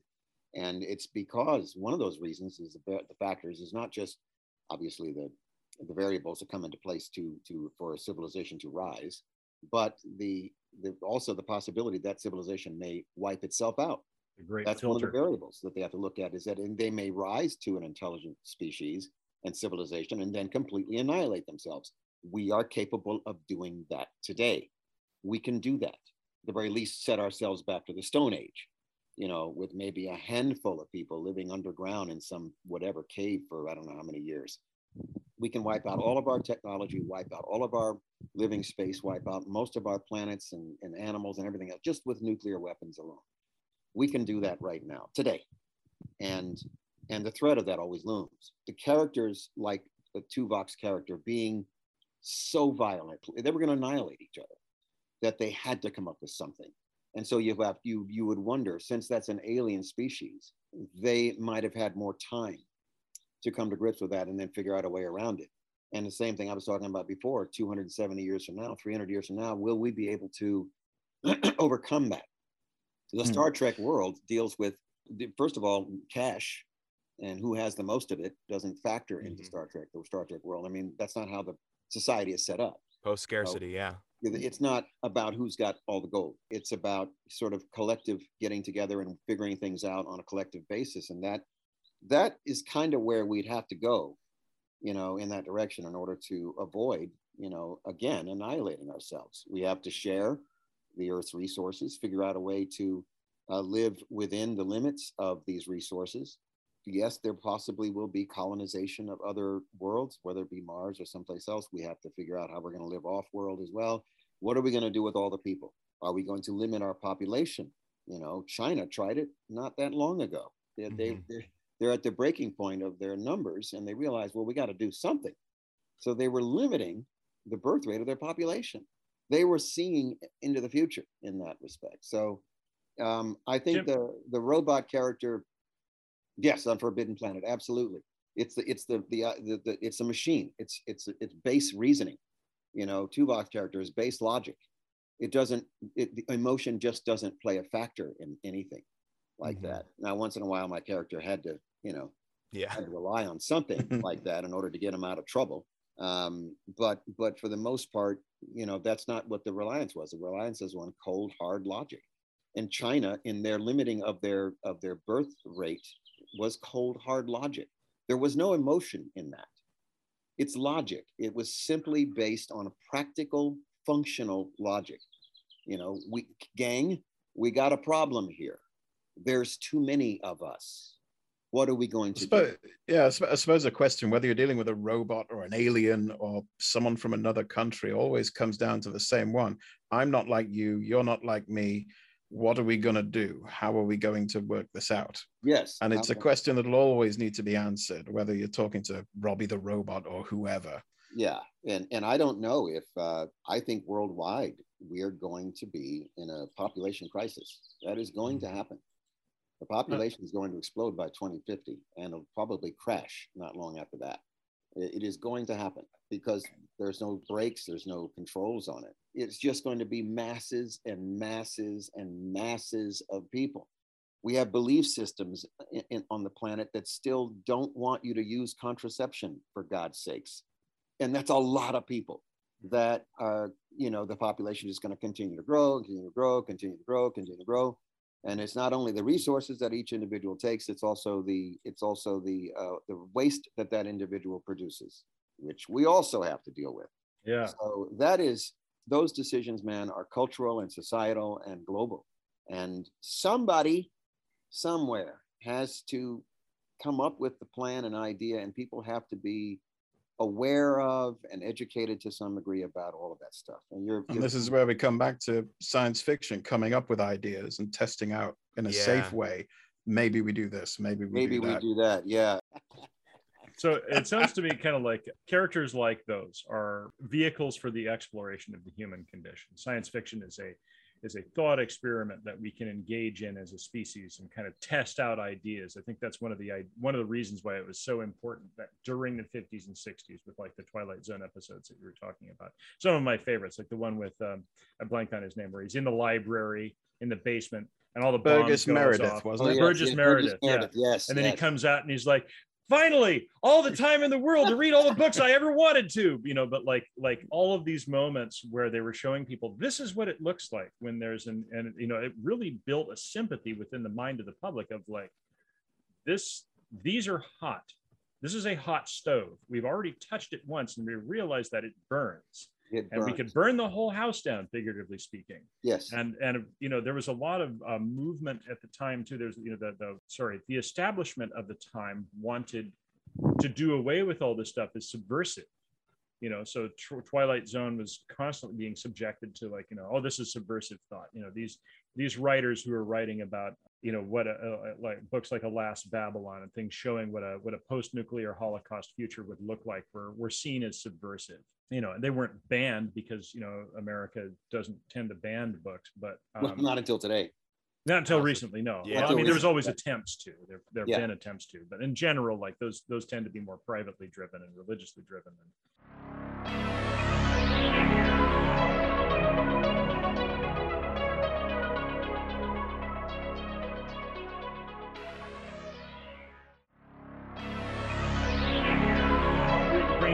Bringing it back, you also touched a couple of things here that I was interested to hear from you about.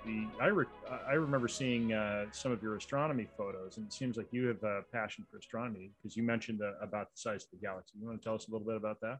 Yeah, I started pursuing astronomy when I was in my 30s, and I just did it on my own. Nobody, you know, sort of took my hand and guided me or showed me anything. I just decided, well, you know, I'd like to, you know, to get a small telescope and take a look at the planets with Saturn, Jupiter, the moon, things like that are really impressive if you have a halfway decent scope. It doesn't have to be that expensive at all, but just something to be able to look at them and see the detail on them.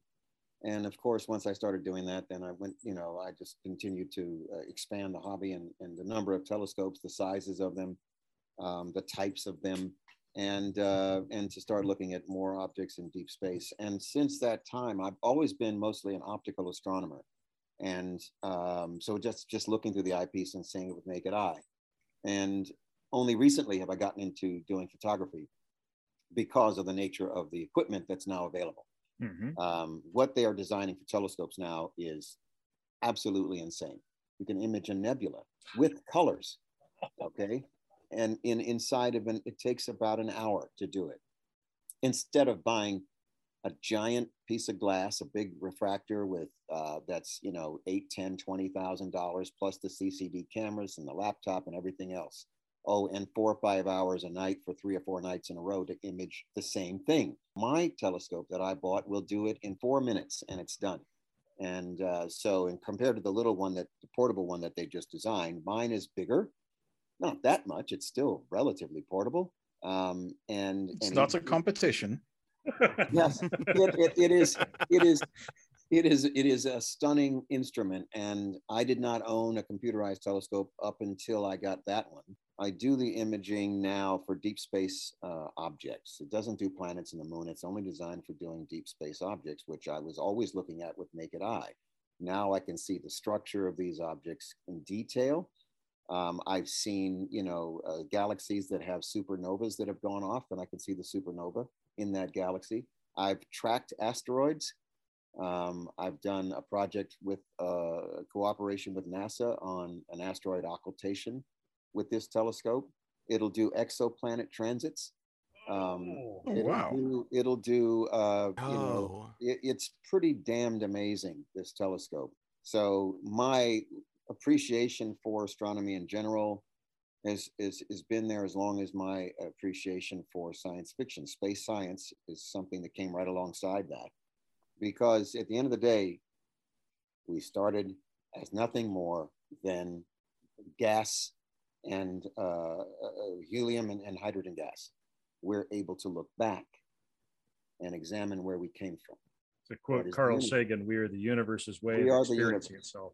Exactly. We are experiencing ourselves. We are star stuff. And in fact, we are. A truly terrifying thought. I mean, makes me just feel minuscule.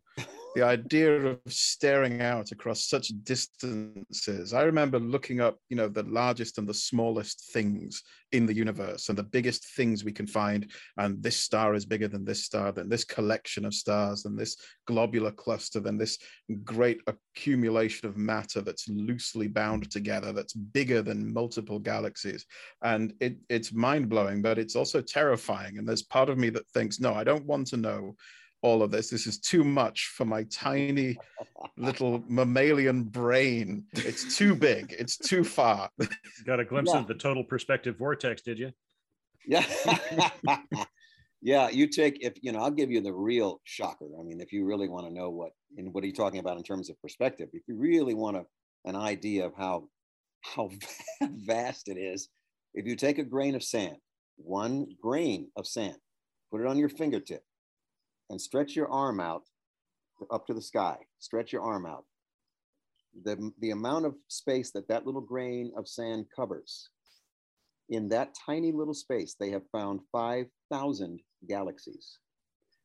That horrifies me. There's a terror to that, as well as a wonder. There's a terror that anything could be happening in any of those galaxies that we don't know about, and we never will, and we cannot know about. You can draw a line around everything we can ever possibly know because of the limits of the speed of light, and it is terrifying to think about the scales involved and the distances involved, and then to think that on the cosmic scale, we are actually surprisingly massive. We're bigger than 99.9% of things in the planet. Most things are bacteria or plankton or we are actually gigantic, and we are tiny compared to what's out there. Oh, absolutely. And what's really crazy is if you go far enough out there, we should find an exact duplicate of ourselves. And in fact, an exact duplicate of this show that we're on right now. If you go far enough out there, theoretically, according to astrophysics, we should find a duplicate of everything. Well, in an infinite universe, yes. In an infinite universe. But if the universe is anything less than infinite, then the chance becomes infinitesimal. So that's the big question. Is it infinite? Does it go on forever? Even more horror, even more terror that you're bringing into my life. Sounds to me like all of you. Enough to make your head hurt, but here we go. I mean, that's what we're dealing with. We're dealing with science fiction, and science fiction as a genre examines that kind of thing. I know we were. I don't see how you could examine it any other way.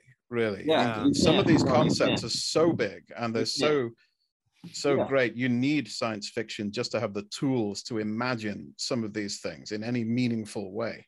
Yeah, I mean, you know, again, when I look back at Forbidden Planet, it is a science fiction show. You know, the astronauts do land on this alien world, and it's interesting that it's almost like the Martian Chronicles and Ray Bradbury's story. It's similar to that because the alien civilization is long gone. The aliens, the technology is still there, the buildings are still there, but they're gone. And they don't really go into detail as to what happened to them. In the Martian Chronicles, since they have found this advanced Martian civilization that's so much older than ours, the one question they want to ask or find out is if they knew and found and discovered the meaning of life, which is interesting, right? From a science fiction thing, it's interesting that the humans in that story figure that since they're farther ahead in evolution and intelligence, have they discovered the meaning of life? And in the Martian Chronicles, what they discover is the Martians, the information they get from that advanced civilization is that they figured that life is its own meaning. Life is its own meaning, which means real fortune cookie answer that they got. Well, it's basically that you know, we are born to do what we do. We are here to do what we do. You know, the bees do what they do. The polar bear does what it does. The creatures on the planet are born to do what they do. We are born to do what we do. You know, it's been some time since I read that. Yeah, I read it when I was about 16. Yeah, our purpose essentially is to survive. Our purpose is to procreate. That's really what we're here for. I mean, that's what we're just another life form on this planet doing what all the other life forms do.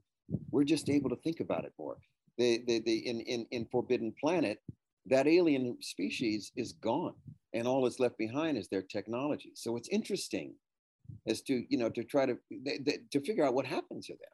You know, they don't really spend a lot of time discussing what happened to them in that movie. Yeah, they can make an assumption that presumably they had an id and they had their own id monsters, but we can't know that. There's no physical evidence. If they land on the planet and the alien technology is all destroyed and everything's all rubble and stuff like that, well, then they can assume that, okay, there was a battle and a war and they wiped themselves out, or if there was some remnants of bodies or something like that laying around, and there's nothing. It's just that they abandoned everything and left. It looks like they just left the place because all the stuff still works.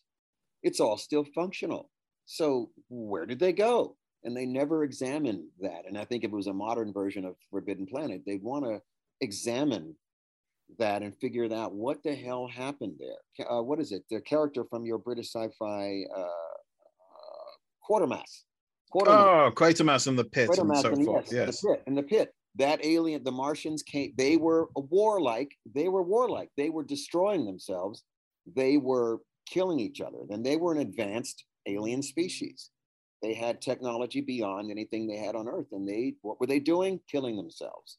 And they, you know, went in that story, they end up inhabiting, you know, their spirit or whatever, their power inhabits the people, that it becomes manifested in human beings, and they start turning on each other.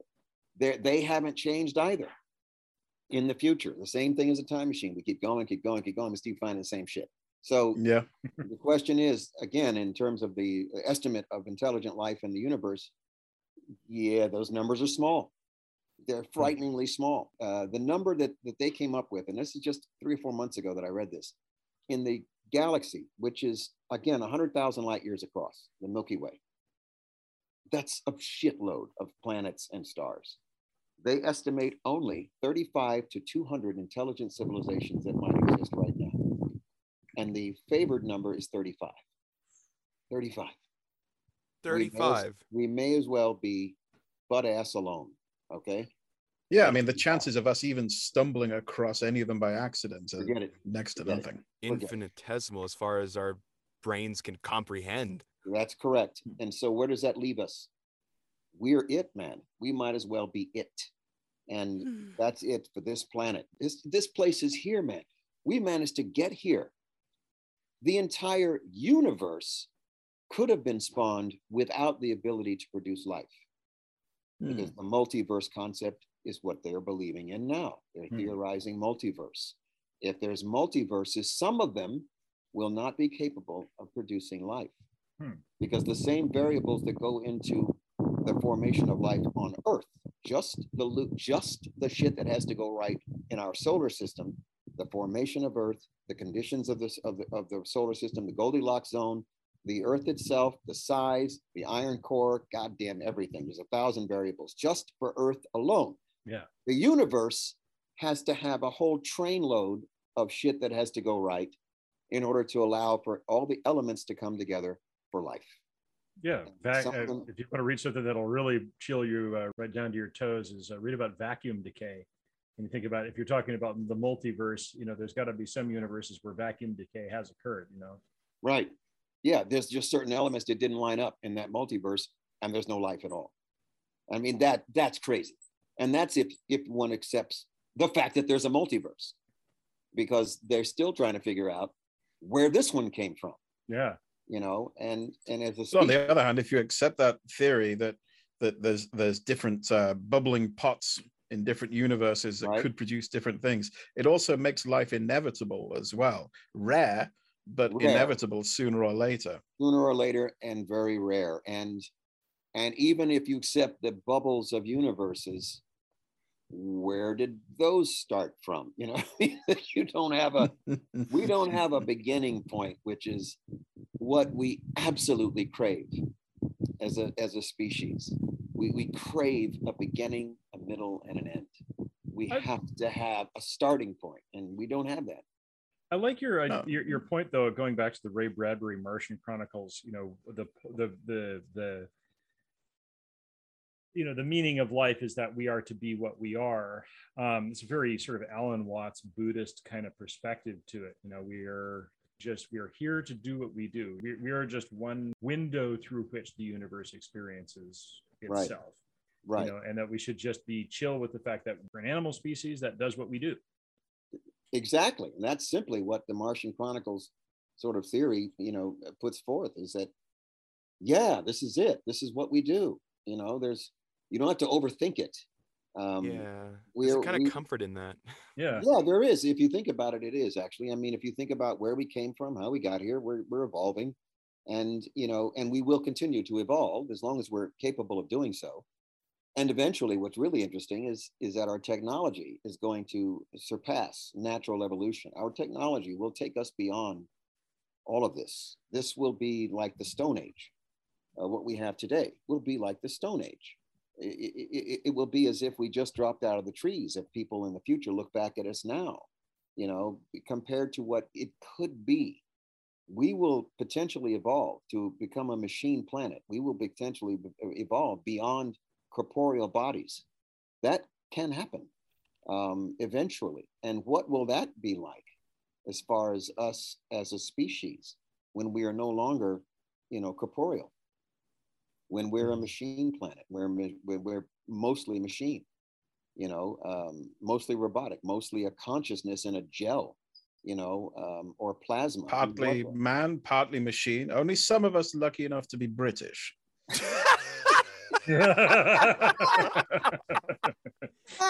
Oh man.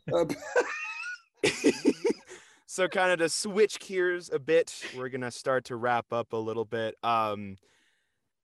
Tim, what would you say if someone were to order you to comb the desert? I don't want to look for that shit. Fair enough, because you didn't end up finding it.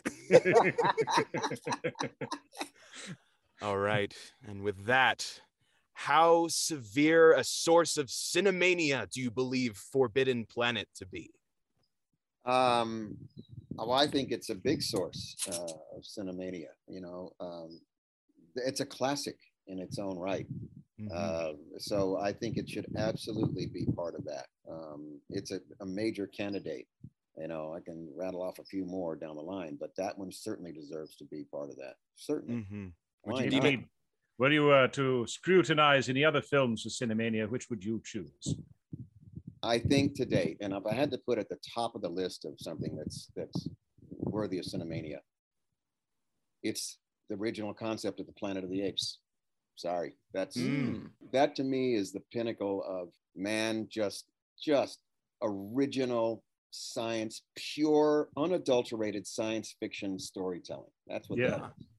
Planet of the Apes.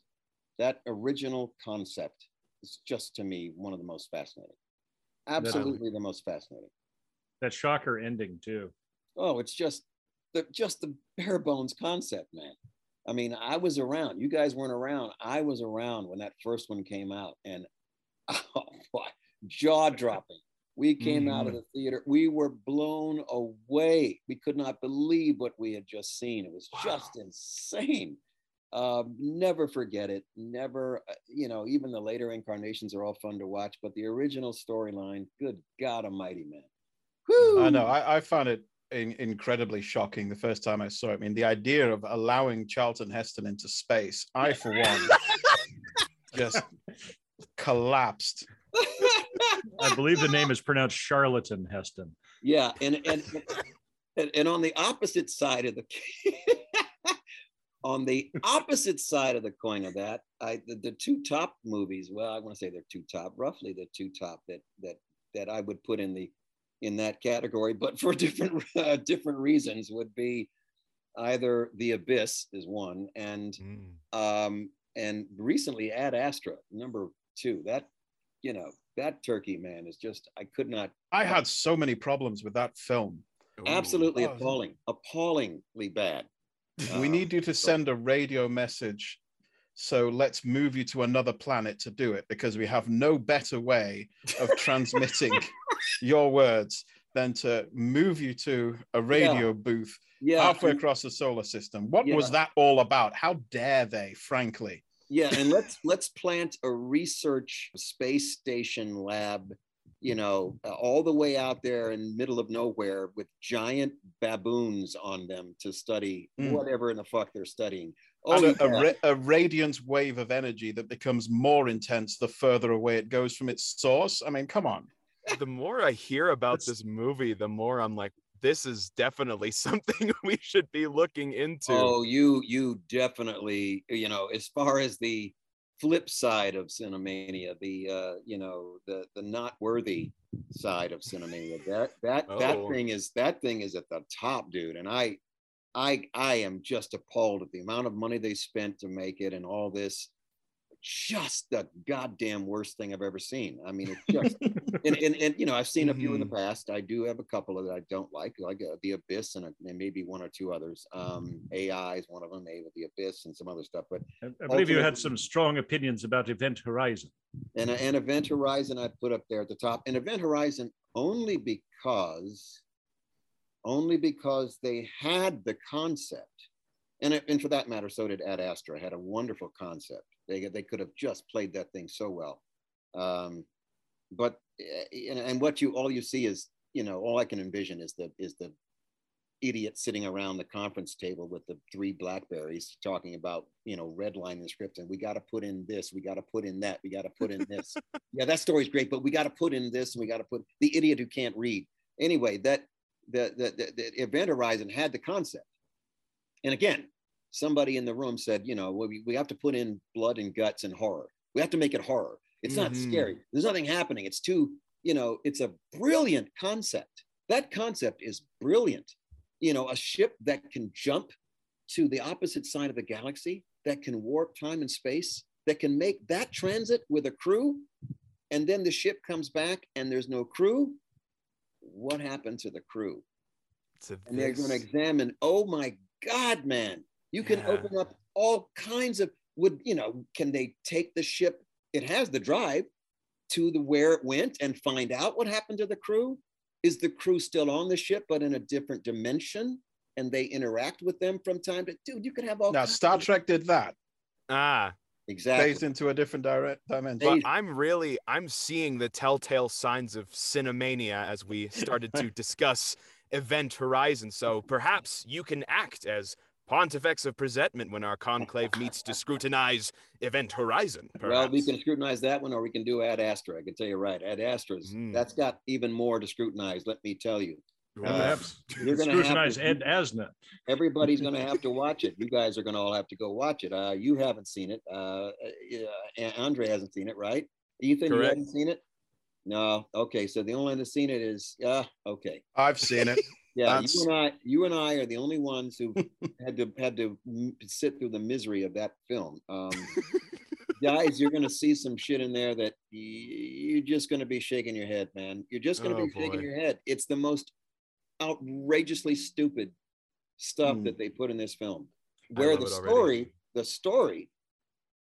the actual concept is amazing. I mean, it's a really cool story. They could have unfolded that story. Tommy Lee Jones plays Brad Pitt. Oh yeah, the father. Plays the father. Yeah.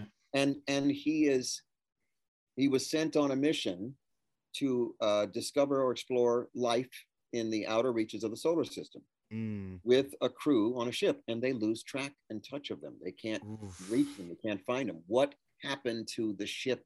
That's the story. And I would have watched a film just with Tommy Lee Jones and Brad Pitt acting opposite each other for a while. They could have kept it simple and it would have been fine, but they have to it's a story. Bring in the monkeys. They have to bring the monkeys into it. It's Planet of the Apes all over again. And moon buggies. What's with the moon buggies, man? I haven't seen this. Moon buggies. What the hell was that supposed to be? That's nuts. I was looking at that going, are you serious?